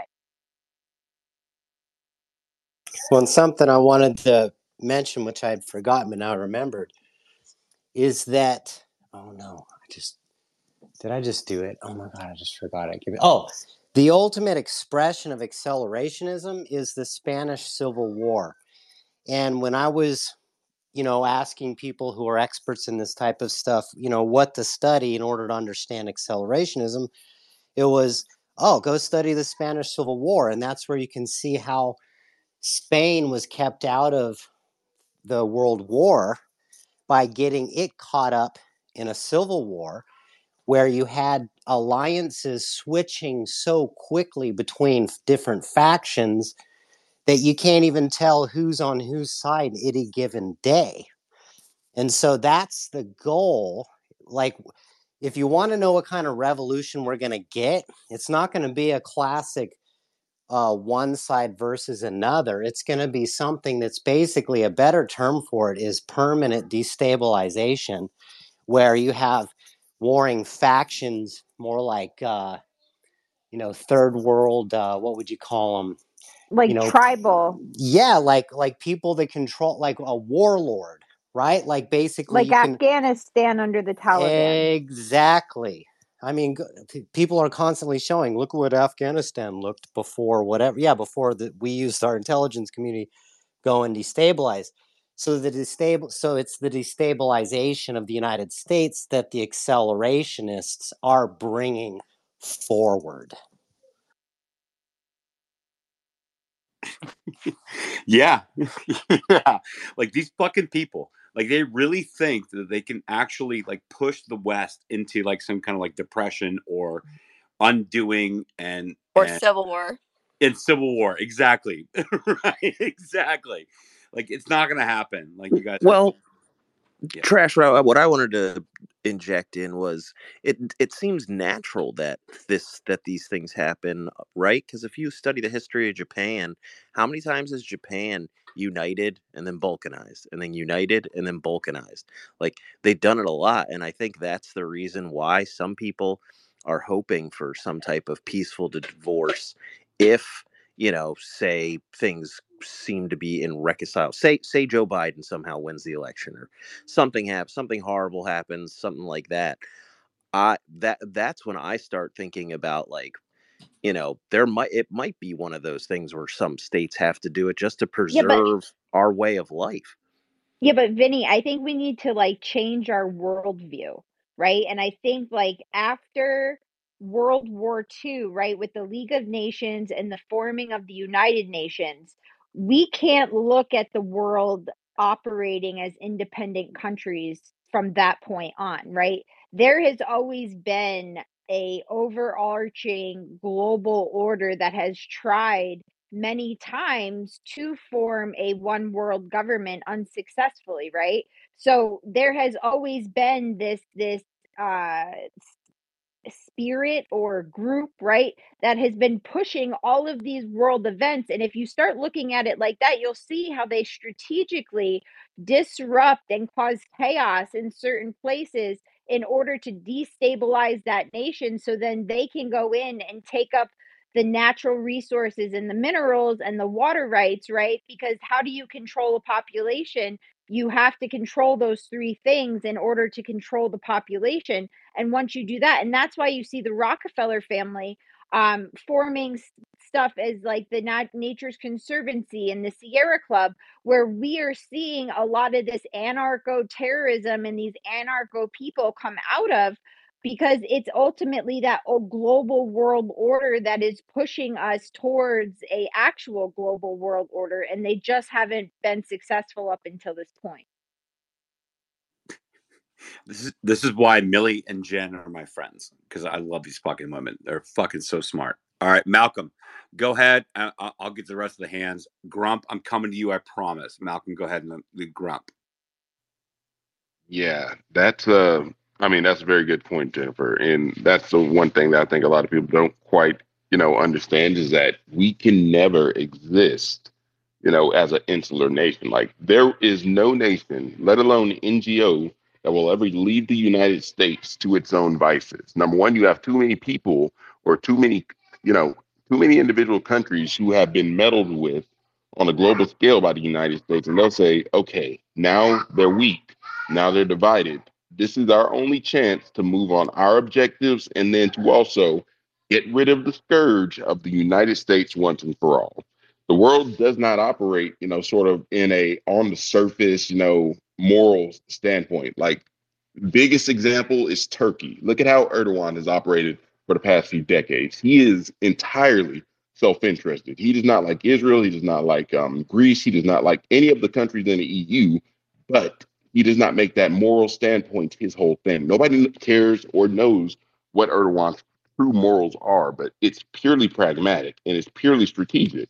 So, from a pragmatic and strategic standpoint, if the United States were to finally do kind of what Japan had did during, one of the periods in between the Warring States periods, or, when they finally reconstructed, during the Meiji era, it would be a situation where people would see a vulnerable United States ready to be divided, the same way that we've seen many of the other countries that we've meddled in. Whether you want to look at Eastern Europe, after the Soviet Union fell and we tried to introduce IMF shock therapy to them, or the Middle East, when we're pretty much thinking we could take 7 countries in 7 years and destabilize everything after we got tired of our own client Saddam Hussein.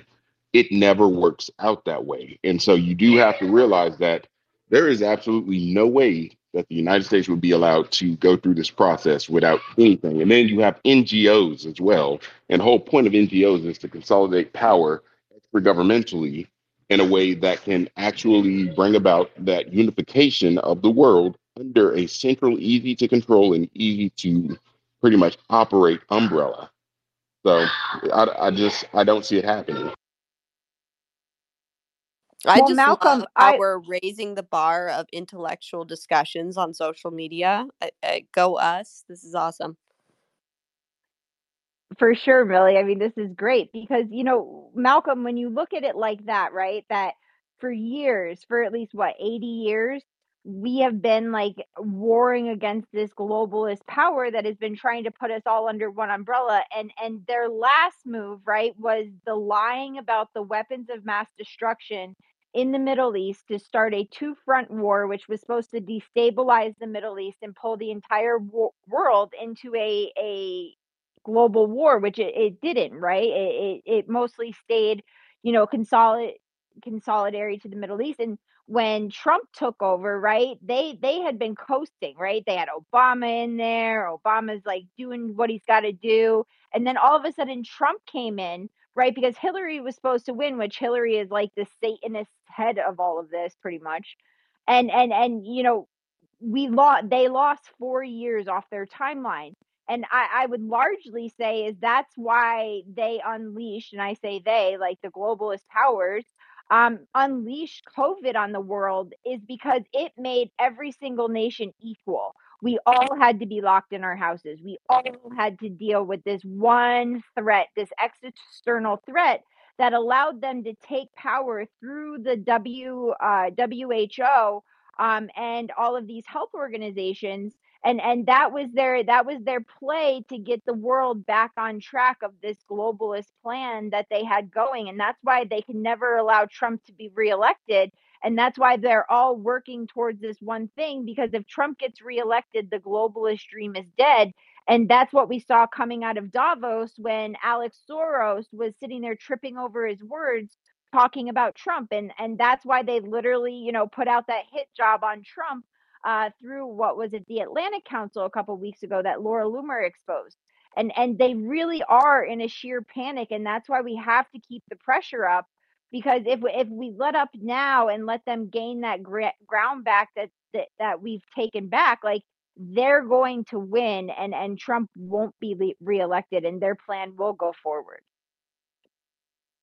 And that's why, honestly, like right now, the position we're in, it benefits us as the conservatives to keep cool heads and try to de escalate when we see people calling for another January 6th or something like, let's all go and make ourselves vulnerable to another PSYOP or January 6th. Like, that's a horrible idea.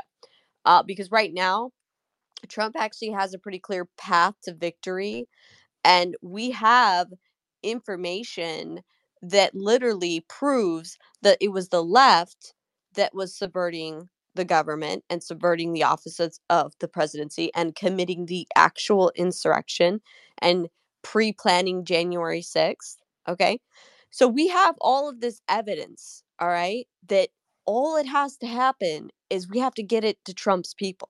Okay. And they can use it to immediately shut down these lawsuits, these cases, which it already looks like most of these cases are going to fail anyway. I mean, it's a nightmare situation on their hands with Fannie Willis and Jack Smith and Alvin Bragg. I mean, it's not going good for these people with their plans. But So there's that. And then the other thing is like, all we have to do is see if we can get congressional representatives to really, expose this information. But there's a couple other things, like we could be filing lawfare actions against the Democrats trying to stack the voter rolls. We could be filing lawfare actions against the Democrats trying to put in these mail-in drop boxes.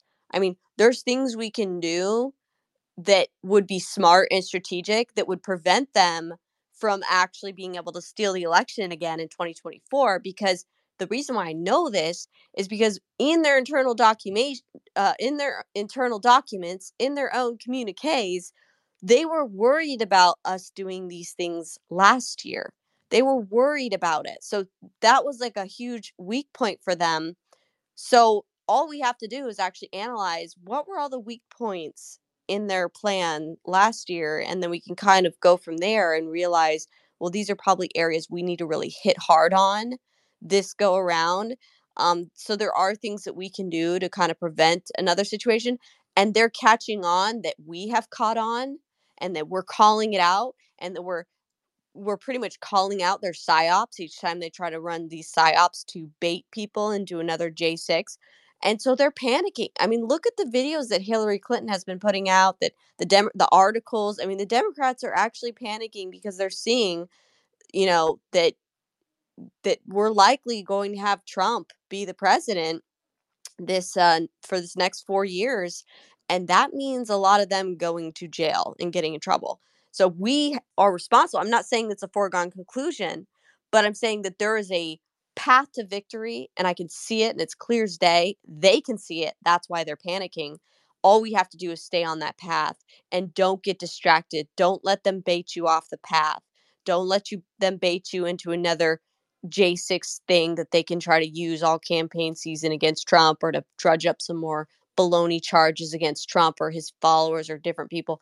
We have to be smart and strategic, and we will win this. Millie, and I think another point of that is that, when we bring this evidence to Republican lawmakers in Congress and we're like, listen, like, this is what's going on, guys, and they refuse to do anything about it, like, we need to call those people out, right? Because obviously they're not on our team to begin with, or they're too scared and don't have a backbone to stand up to these people. And I think a lot of times, like, we're afraid to call people out on their shit if they have a Republican next to their name. But like, if they're not on our team to like expose this stuff now, why they can make a difference before we like watch history repeat itself, then like they're literally not on our team. And I think like we need to call them out, and maybe calling them out will force them, in order to, expose what they have to expose, no matter, the political implications of it. Like, they need to start thinking of like our country more broad than putting their own political ambitions in the forefront, or in like right in front of them. Right. And it's kind of one of those things where, it's the same thing we deal with our government, where we sit here and we almost gaslight ourselves, and we're like, is it just them being, negligent? Are they just being lazy? Are they just, not paying attention? Or when I'm sending this information to all these big conservative platforms and these big conservatives that have huge platforms that would actually be able to get this national coverage, are they just like not reading it, being lazy, being negligent? Or is it intentional? Are they intentionally ignoring it and refusing to cover it? But I think because we gaslight our own selves and think, well, maybe they just haven't read it, and maybe they're just not saying. Well, either way, at this point, it kind of becomes like, well, if you're up there and you're that big source, don't you have kind of a little bit of an obligation to look into something, especially if it is basically claiming to have, that degree and level of evidence, right? Like, don't you have some kind of an obligation to look into it? So yeah, I mean, I get torn on that all the time, like, to call them out or not to call them out. That is the question, right? Yeah, Millie's last statement right there, to call them out or not to call them out. I've been wrestling with that one on a few suspicions that I've had regarding many organizations that just organically pop up and then have massive demonstrations with pledge drives, like actually signing personal pledges and shit that could never be one of those little trolling operations to determine, who's the low hanging vulnerable fruit to, do these acceleration campaigns on. I'm just, Trash sent you a DM, man, and it's got the abbreviation there that was just the one that was almost the veil lifting for me, where I was like, there's absolutely nothing whatsoever that adds up on this. Nothing. And, it's like the great takeaway from this space that wasn't the space I was expecting today, but, go from talking about fine international cuisines to the stuff that BX brought there. And then, of course, when you have Jennifer and Millie and Gavin add their expertises and stuff in there, then it's just like, wow, the head is spinning. It's like craziness. Was not expecting this. But the main takeaway that I got so far is that once that veil is lifted, events never seem to add up.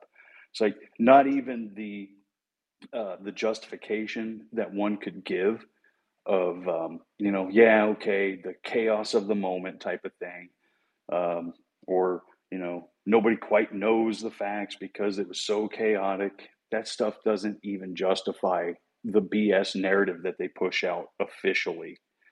And my goodness, it's like I just hope people wake up to that stuff. It's like that.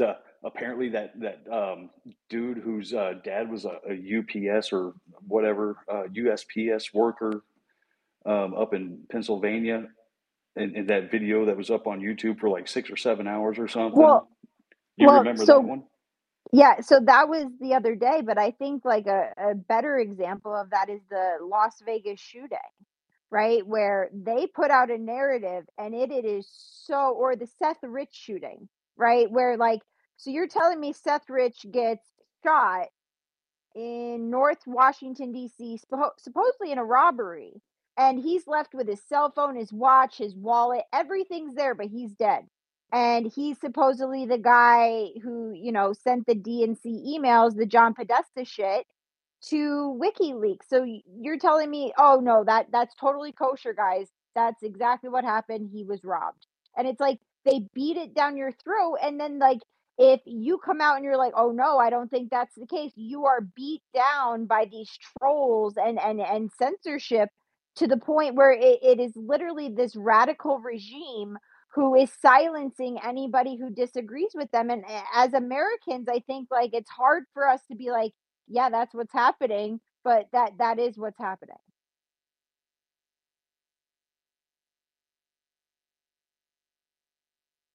Sorry, I just all of a sudden got a little busy right there, but I'm going to switch down to listener. You guys are amazing, and God bless America. I'm being attacked like some like leftist fucking lunatic retard. All right, Rose, go ahead. Hi, yeah, great conversation, everyone. And, as a deep diver, going down rabbit holes most of the days of my life these days, when I started watching videos from, say, 2012 of these consortiums and organizations, which were kind of pre-IOM or just at the burgeoning of IOM, which is the immigration policy out of the UN, you can see all the alignments kind of happening, moving into the 2016 elections, and everything being put into place on a global scale. And Jennifer's exactly right, is that the Trump win totally delayed their acceleration into the UN governance plan, which that's the bottom line. And we need to kind of open our eyes beyond saying, United States or France or the mechanisms that are in place right now on a political front and on all of the subsidiary organizations that are being managed out of the UN and through our governments, and through all of these, you want to talk about pledges. I mean, these agreements that are not being voted on within our Congress, they're being signed on to, like the New York immigration document. It's a signatory document that was created through the IOM, along with the Americas document or the California document. I mean, there's all these pledges being made. Now we have what I discovered was the C40, the Mayors Forum, Mayors Migration Council, which is all tied in with the UN, that's affecting our local governors, our local mayors, actually. And that's throughout the world. And you kind of have to open your eyes that it's not being driven on a country level. It's being driven from the UN / World Bank / WHO. That's the governing mechanism that they've been working diligently and accelerating these past 4 years, because Trump kind of threw a monkey wrench into it. And that's why they use the terms. He's an existential threat. He's an existential threat. Yeah, because he's going to pull out of the UN and defund everything, and they won't have anything. And also keep in mind that we have the WEF group, all of these banks, all this money tied into the global funds, all this money being passed around.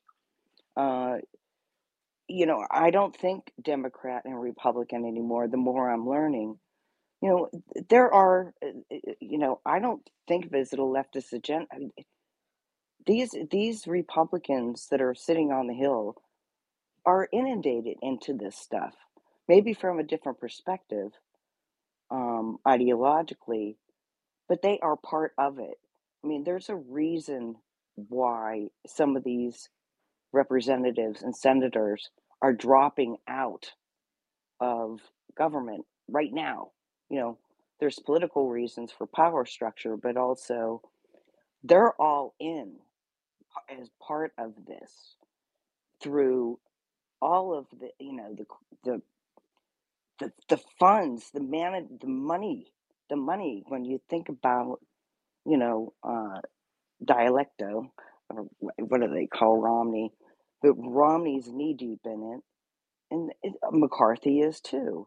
And McCarthy definitely played a part in the J6. Oh, yeah, so did they are in on it because they're part of the infrastructure of what they're trying to put into place. So when Yeah. you think of it in terms that way, so I'm just chiming in here, but just wanted to add some food for thought. Yeah. And Well, I know I'm kind of dry trash. I know I ramble on, but I'm just trying to throw info I know out. No. I'm not like the and this and oh and hey I'm not an accelerator. I am just Yes, you are. Rose, I'm you a are an accelerator. You want this country to burn down to the ground. Like, you are I do. obviously an accelerationist. Yeah, I actually was part of the J6. Yeah. I'm a No. No, global. feds, I'm not. I think it's globalist destruction accelerationist. Yeah. Well, I'm the one that put all these pieces together for them to work Oh. together. Oh. So I'm You. actually the head of the UN, and I'm pulling this all together. Just letting you know. Let's calm down, Klaus Schwab. Like, let's not. I had to give him a call the other day, and Listen, these people are not going to Honestly, fucking. sorry, Josh. yeah, but they are in accelerist mode right now, and you're going to see stuff going on that it's going to be a wild ride. That's all, because they know they're running out of time. It's either that or it's going to be interesting to see. No, it's not going to work. Like, listen, It's like not going to work. I know. no, Well, it's not going to work. I love this country. I love this Constitution. We have a very powerful document that is our Constitution that was written by the founders of this country. It's very powerful. We actually have an opportunity to save the West. But like there's a lot of people that would like have us see torn down. I it's not going to happen here. Well, they bought into this whole Yeah, one world thing, but I but agree with you on the legal aspects of it. Is well, who are these? I'm chiming in on the mayor thing, but they're actually pledging to a non-existent thing no, as a governing body. How is that not unconstitutional or that no, they're like breaking laws? no. It doesn't matter whether it breaks the Constitution or not. Like the Yuval Hararis of the world, and saying like the useless eaters, the normal people, we need to like move them into like some kind of areas. Yuval Harari has been relegated from the WEF main stage to like TEDx talks. Like he's done. Like this is not going to work. Jen, come here and save me, please, because like Listen, I'm coming in here with my tinfoil hat on, full strong. I just want to point this out that all of these major globalist organizations are literally operating out of Switzerland, right? And Geneva is the historical seat of Satan, just saying. But really, you have the WEF, you have CERN, all the shit that these globalists are using to like take over and empower us. Davos, it's all happening out of Switzerland, and it's really, really odd. but it's so stupid. Like Yuval Harari was like on the main stage with like Klaus Schwab, and he was talking about like useless eaters and like useless producers, whatever, like 2-3 years ago. And now, in his transhumanism arguments that he's made, he's now at TEDx, right? Like he's actually at like the low rent type. Like, all right, set up. Go ahead. Yeah, something I just wanted to add to, y'all were talking about one of my favorite subjects, the globalist, and somebody brought up the Bolsheviks earlier, and religion, and one of the things we know the current movement is trying to separate everybody from religion. Well, look what the Bolsheviks did. One of the first things they did when they took over in Russia was first they took the royal family, which were all Orthodox Christians. The whole family are Orthodox saints in the Russian Orthodox Church now as martyrs because they were martyred. They were separated out. They were basically housed and jailed for a period of time and then slaughtered, the whole family in one whack, because they wanted to, separate that religion. Now, the thing they didn't count on, which, got shown to happen, what, 80 years later almost, when the wall fell and you had people coming back into power who wasn't trying to subvert the religion, it came back. You had old babushkas going out and digging their icons up out of the yard where they had hidden them because they would have been killed. Uh, and so that's the thing is people have to remember is if you've got a truly spiritual people, we've seen it throughout the millennia, these globalists who think they can absolutely crush religion, separate, get rid of religion, the flame of it will stay. There is people that will hold it. There is people that will die for it. They'll be martyrs. And not just saying Christianity, other religions it's happened too, but Um, and I think that's one of the hopes with fighting these, global shitbags over there is two things. It's one that there's that hope, and two, if you pay attention, the one thing, and that's why they're kind of panicking right now in a way. When you look at the last Davos, some of the things they said and did, they're kind of in disarray right now. And part of that is people have been paying attention for so long, and they made the mistake of they're so arrogant. They kept telling us what they were going to do, and people are starting to listen to the folks that have been screaming, hey, why aren't you paying attention to what they're saying?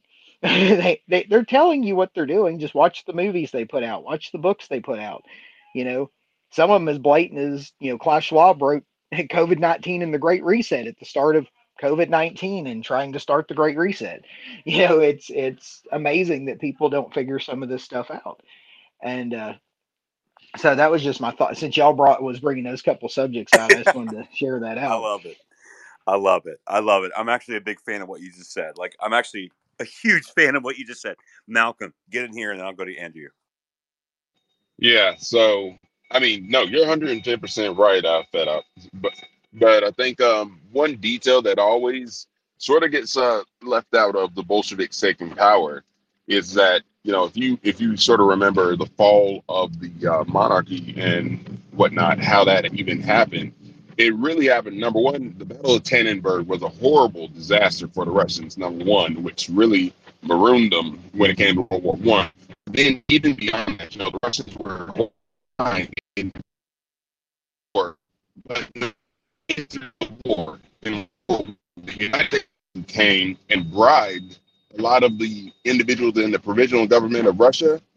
We bribed them with extra supplies, extra money, and all of this, which basically accelerated the collapse of even the provisional government, which then led to the Bolsheviks basically using the dissatisfaction in not only the military campaigns of the Russians, but also in the fact that everybody was hungry now and starving, because World War One was a massive pressure cooker that essentially led everybody to take their economies and supercharge them to the max to try to keep up with the demand. So much so that that's literally what led to the creation of Israel, is that you had Chaim Weizmann essentially coming in, with the solution to produce acetone and cordite for, more ammunition for the British. So it was a dire situation. The Russians lost, and that's literally one of the reasons why the Bolsheviks took power. But I say that to say that typically these plans always have one fatal mistake by somebody who has the hot hand. And that's usually how you get these otherworldly, these godless entities that basically want to rebuild a whole entire new order. That's how they always come up, is because there's somebody that makes a mistake. And so in that situation, what we can look at when we're looking at our situation today is that you do not want the right wing, which has been incredibly psyoped. And, I'm not just saying psyop to be in vogue. I mean, psychologically operated on to the point where, you've got people almost to the fringes where they are vying for extreme action and believe that extreme action is the only way.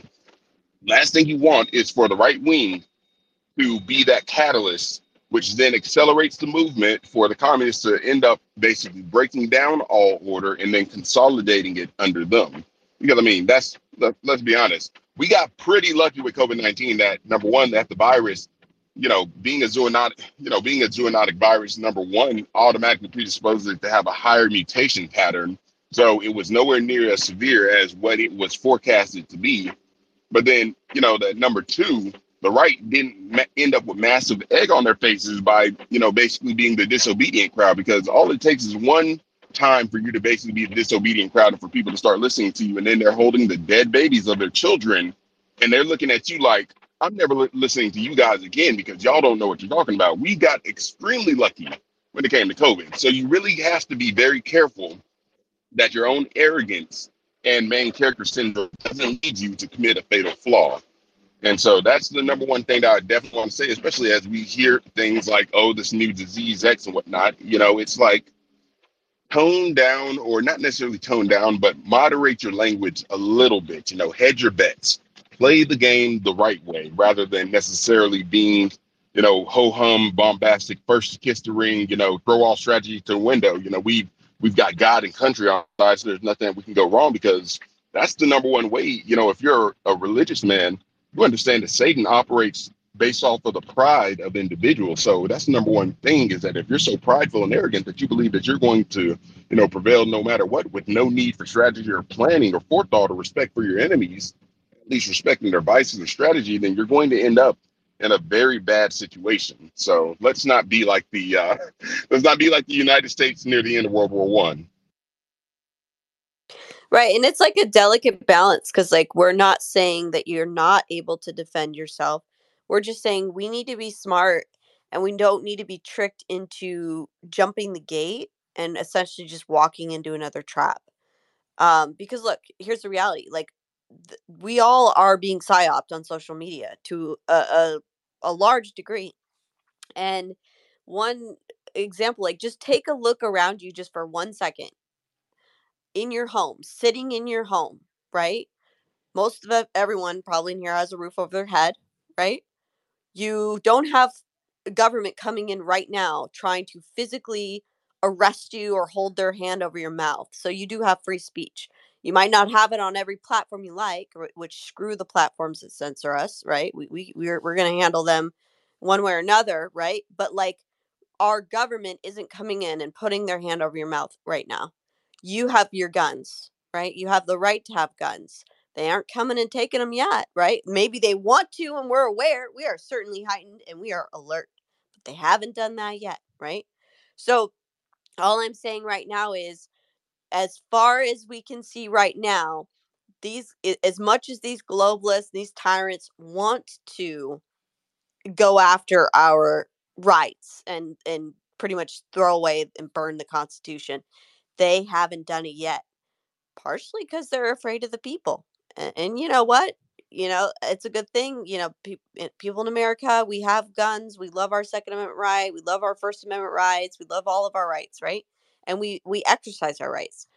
So I think that we're, stay alert, stay vigilant, but like there's no need to jump the gun and get baited into a trap right now at this time when we know the odds of Trump winning this election are very high, right? Like we can do this, guys. The other side has flinched. The other side has blinked.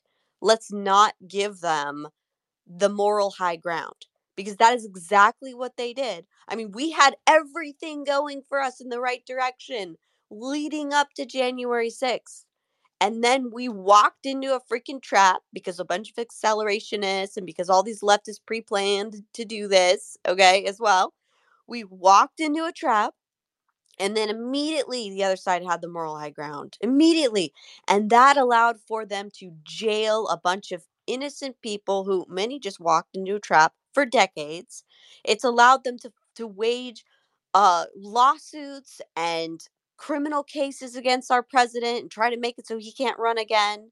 It has allowed them to monitor and put Trump supporters and MAGA people on no-fly lists and watch lists. I mean, it has allowed a lot, right? But if you were to go any further, it's only going to get worse. If they have another J6 type event happen, my goodness, are they going to try to use that to go after us all and put us all on terrorist lists? And next thing you know, I mean, it could get worse, right? So all I'm saying is let's not make it easy for them.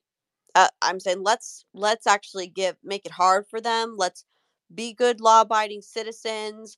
Let's do what we can and within our legal means to win this election and to file lawsuits against things that we believe are against our rights, that are violations Well, of our, and that could mean suing even preemptively, to change the law to make it so that illegal immigrants aren't counted in the population, the census for the population, when it comes to the redistricting and the counting of congressional seats, because that's a big one well, too, so Millie, there. can I just? Oh, go ahead. Sorry. Well, I just wanted to touch on that one because that is very important. That's one thing. I think that's one of the main reasons they're allowing this large flux of illegal immigrants to come into the country. It isn't just. I'm not so convinced that they're just going to allow them all to vote. That's going to be harder to do. Although some people are saying that maybe Biden might try to figure out a way. I think they would have to have congressional approval though to make it so they could vote. They're pretty good at just stuffing ballots anyway nowadays. They're already voting on Yeah. school boards though. They're what? Well, They are voting on school boards already. Right. But the main thing I think is the population is what goes into the redistricting. So what they can do is if they put millions more people in California of these illegal immigrants, they just ballooned their population. So they might actually be able to create or justify a couple more congressional seats and electoral votes in California. So that's what we have to look out for, is it's going to be them getting more congressional seats, them getting more electoral votes with the population. And Millie, So also, they'll hold have children. on, Malcolm, 1 second. So no, I saw something last night, and first of all, they're using our language against us, right? So they are now referring to migrants as pre-Americans, right? Pre-Americans, right? So if you wanted to change the entire landscape of a country, right? But we have laws that immigrants can't vote, right? So we also know that they're trying to change us to a central bank digital currency. They're giving these migrants debit cards, right? So if they change the entire financial system of the United States over to CBDC, the immigrants are already in the system, right? They're already part of this central bank digital currency, and we're the ones who are resisting and being anti-American, and now we're not going to be able to participate in society because we refuse to go over to the CBDCs. And I think like that is a huge part of this, is that they've taken words such as democracy, right? Because the big thing in 2016 is I would always mistakenly be like, oh, we're a democracy. And these leftists would come after me and be like, no, we're a constitutional republic, right? But what they've done is they've changed us into a democracy, and they want to change the entire landscape of the United States. So by ushering all of these migrants in here, right, it changes the entire demographic of the United States while simultaneously changing the financial system, which they are already in because of the debit cards that they have been handed by the United States government. Right. And so I think that the key kind of takeaway here is there are things that we can be doing right now that would be effective. Filing cases. I mean, I don't think it would be that hard to win a case if we took it even to the Supreme Court, arguing that illegal immigrants should not be counted Hey, in Millie. restricting of congressional seats and electoral college votes. Like, they should be not accounted for, and then that would actually allow for actually probably the Republicans would pick up a lot more wins, probably if they redistrict after that law was or I guess that ruling happened. Then we pick up the wins, and then we vote on legislation to obviously, deport these illegal immigrants that are here, because we all know why they're being brought here. Okay, it's for Democrats and their agendas. But Millie, what they're also talking Hold on, about hold on. is No, Rose. Hold on a second. I've been okay. waiting. Andrew, go ahead. Then Sorry, we'll go back Andrew. to Nora. So Staten Island had a good plan, right? The public in the house, everyone that lived there, and Scott Lebedo and everybody, they went and they protested the illegal aliens coming in, and they sat there for weeks and weeks and weeks, and they did not give up. Now you have the same situation unfolding in the Cass Community Center in Roxbury, okay? Those people need to go and organize and sit there for weeks and weeks and weeks. That's how it works. Staten Island was the victor, right? Because eventually the fire marshal, whoever came in, and they had a meeting, and they got rid of the illegal aliens in there, in the community right there. I was there, St. John Villa. I went down there. I go investigate these areas. So now the people down there in Boston need to do the same thing, and I'm going to land it there. I'm going to be really short with it. But the problem, so Andrew, I see what you're saying, and I've lived in Staten Island, right? And the problem with Staten Island is that was the last strong Republican borough of New York City.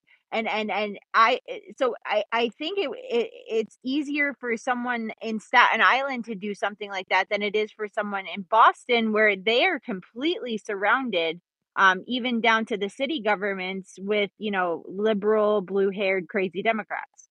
Right, and it's not going to be they're not necessarily going to be at the advantage if they're in the red states necessarily.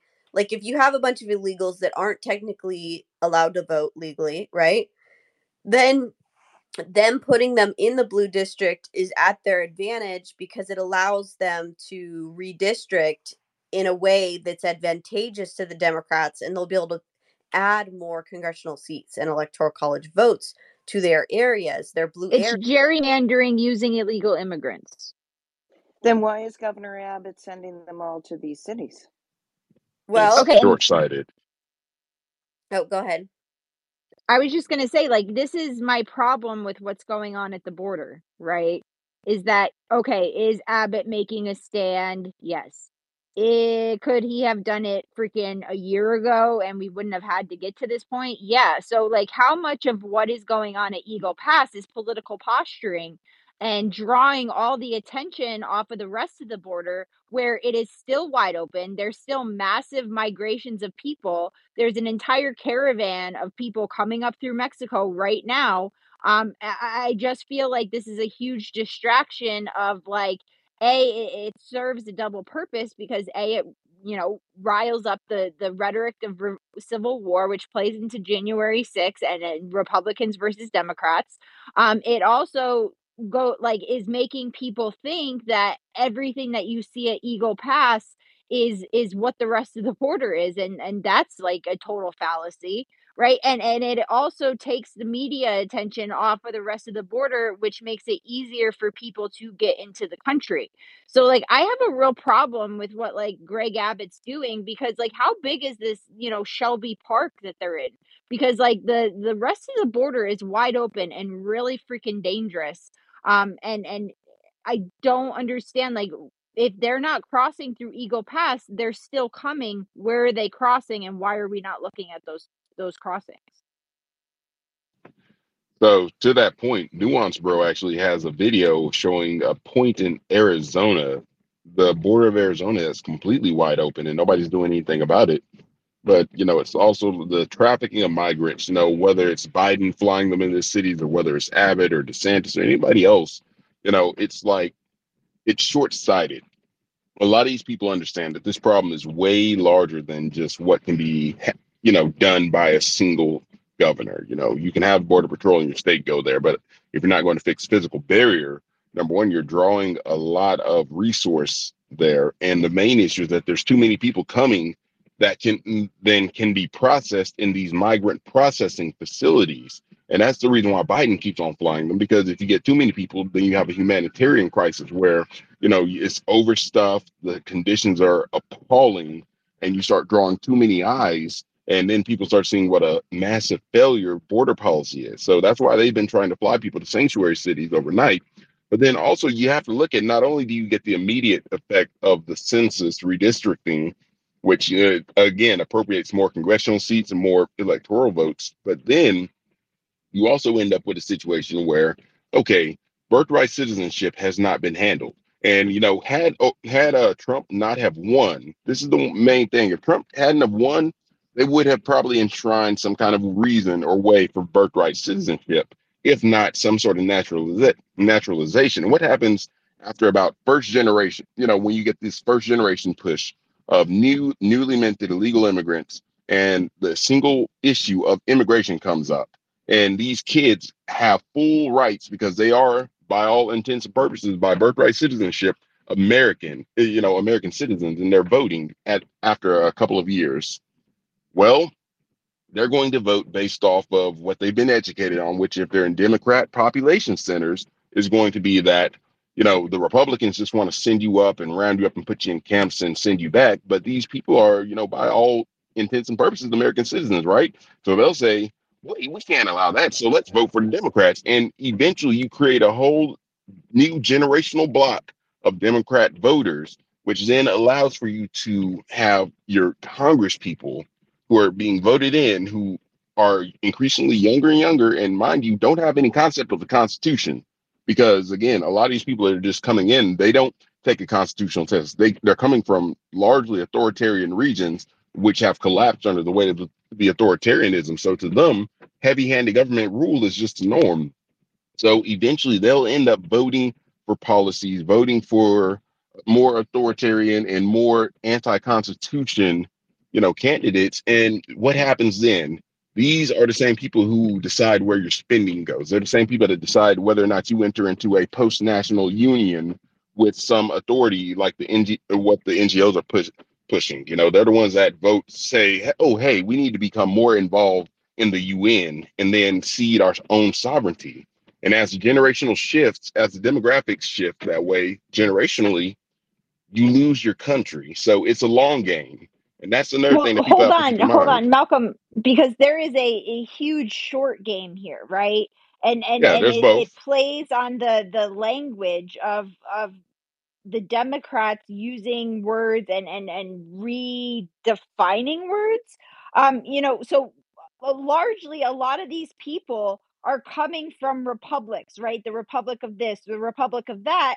And then when they get here and they get to, see what's going on, they see Democrat as democracy, even though it goes totally against their value system where they come from. Because a lot of these people, well, not now because we have like Chinese and African people coming here, but like a lot of them were coming from like Catholic places where their their value system does not line up with the Democrat Party. It lines up with the Republican Party, right? And then they are making us think that this is a migration issue. This is not a migration issue. This is a matter of national security. This isn't poor migrants coming across the border, because if a poor migrant can exploit the border, so can a well-funded terrorist organization. And these terrorist organizations and bad nation states are operating in these Latin American countries and also facilitating the movement of migrants along with George Soros and the Open Society Foundation. I mean, they have given millions of dollars, and this is how they're taking over our country without ever firing a shot. And we are not addressing the national security issue that is going on, and they're making us think that this is a political battle, that like it's the Democrats versus Republicans. And if you talk about, what the actual goal and who is actually, in charge of all of this, they label you a conspiracy theorist, and that like you're talking like there's some global governance that's actually doing all this. Yeah, there's a paper trail, there's a money trail. So you're going to sit here and tell me that I should be invalidated because I'm calling out George Soros, and then your attack vector is to call me an anti-Semite? Like, when have you ever cared about the Jews, right? Up until this point, right? And I don't care. Call me an anti-Semite, and I'll send you my picture with Benjamin Netanyahu, and then it'll call me an anti-Semite. Then I'm not. The problem is that George Soros, who actually sold his fellow Jews out during World War II to the Nazis, is destabilizing our country in the name of this globalist one world order that they have been trying to usher in for 80 years. Certainly, Well, certainly. I mean, it's multi. Oh, I was about to say, yeah, it's multi-pronged. And yes, the short game is equally as vicious, if not worse, really, than the long game. Because, I mean, to that point, what happens if you get somebody that comes in and you get some massive terror, some massive attack or movement by a lot of these military age men? Well, now you're going to be crying for now you're going to be crying for increased national security measures as well. And that's only one vector of it. You stated so many of them as well, Jennifer. But, it's like all the while we're destabilizing more and more regions and incentivizing the movements. So, I mean, yes, to your point, there is also a horrible short game going on as well. I mean, it's all angles, but to be able to think about this multi-dimensional, you have to think of it as investing, which when you're investing, you're always going to hedge your bets, right? And these people are investing money and time. So consider it that way as well. I just also want to interject, don't forget about the climate agenda, which is all tied into the immigration, and look for legal terminology changes into the definitions of asylum and slash refugee. They're going to be calling these migrants climate migrants, and that they should be covered and not have the ability to deport them because they are refugee status from climate. It's already been documented. It's in the paperwork. They're throwing it around.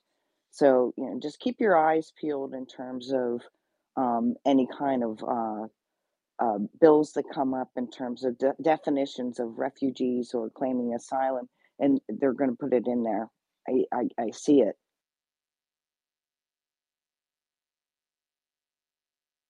And yes, that was a conspiracy, not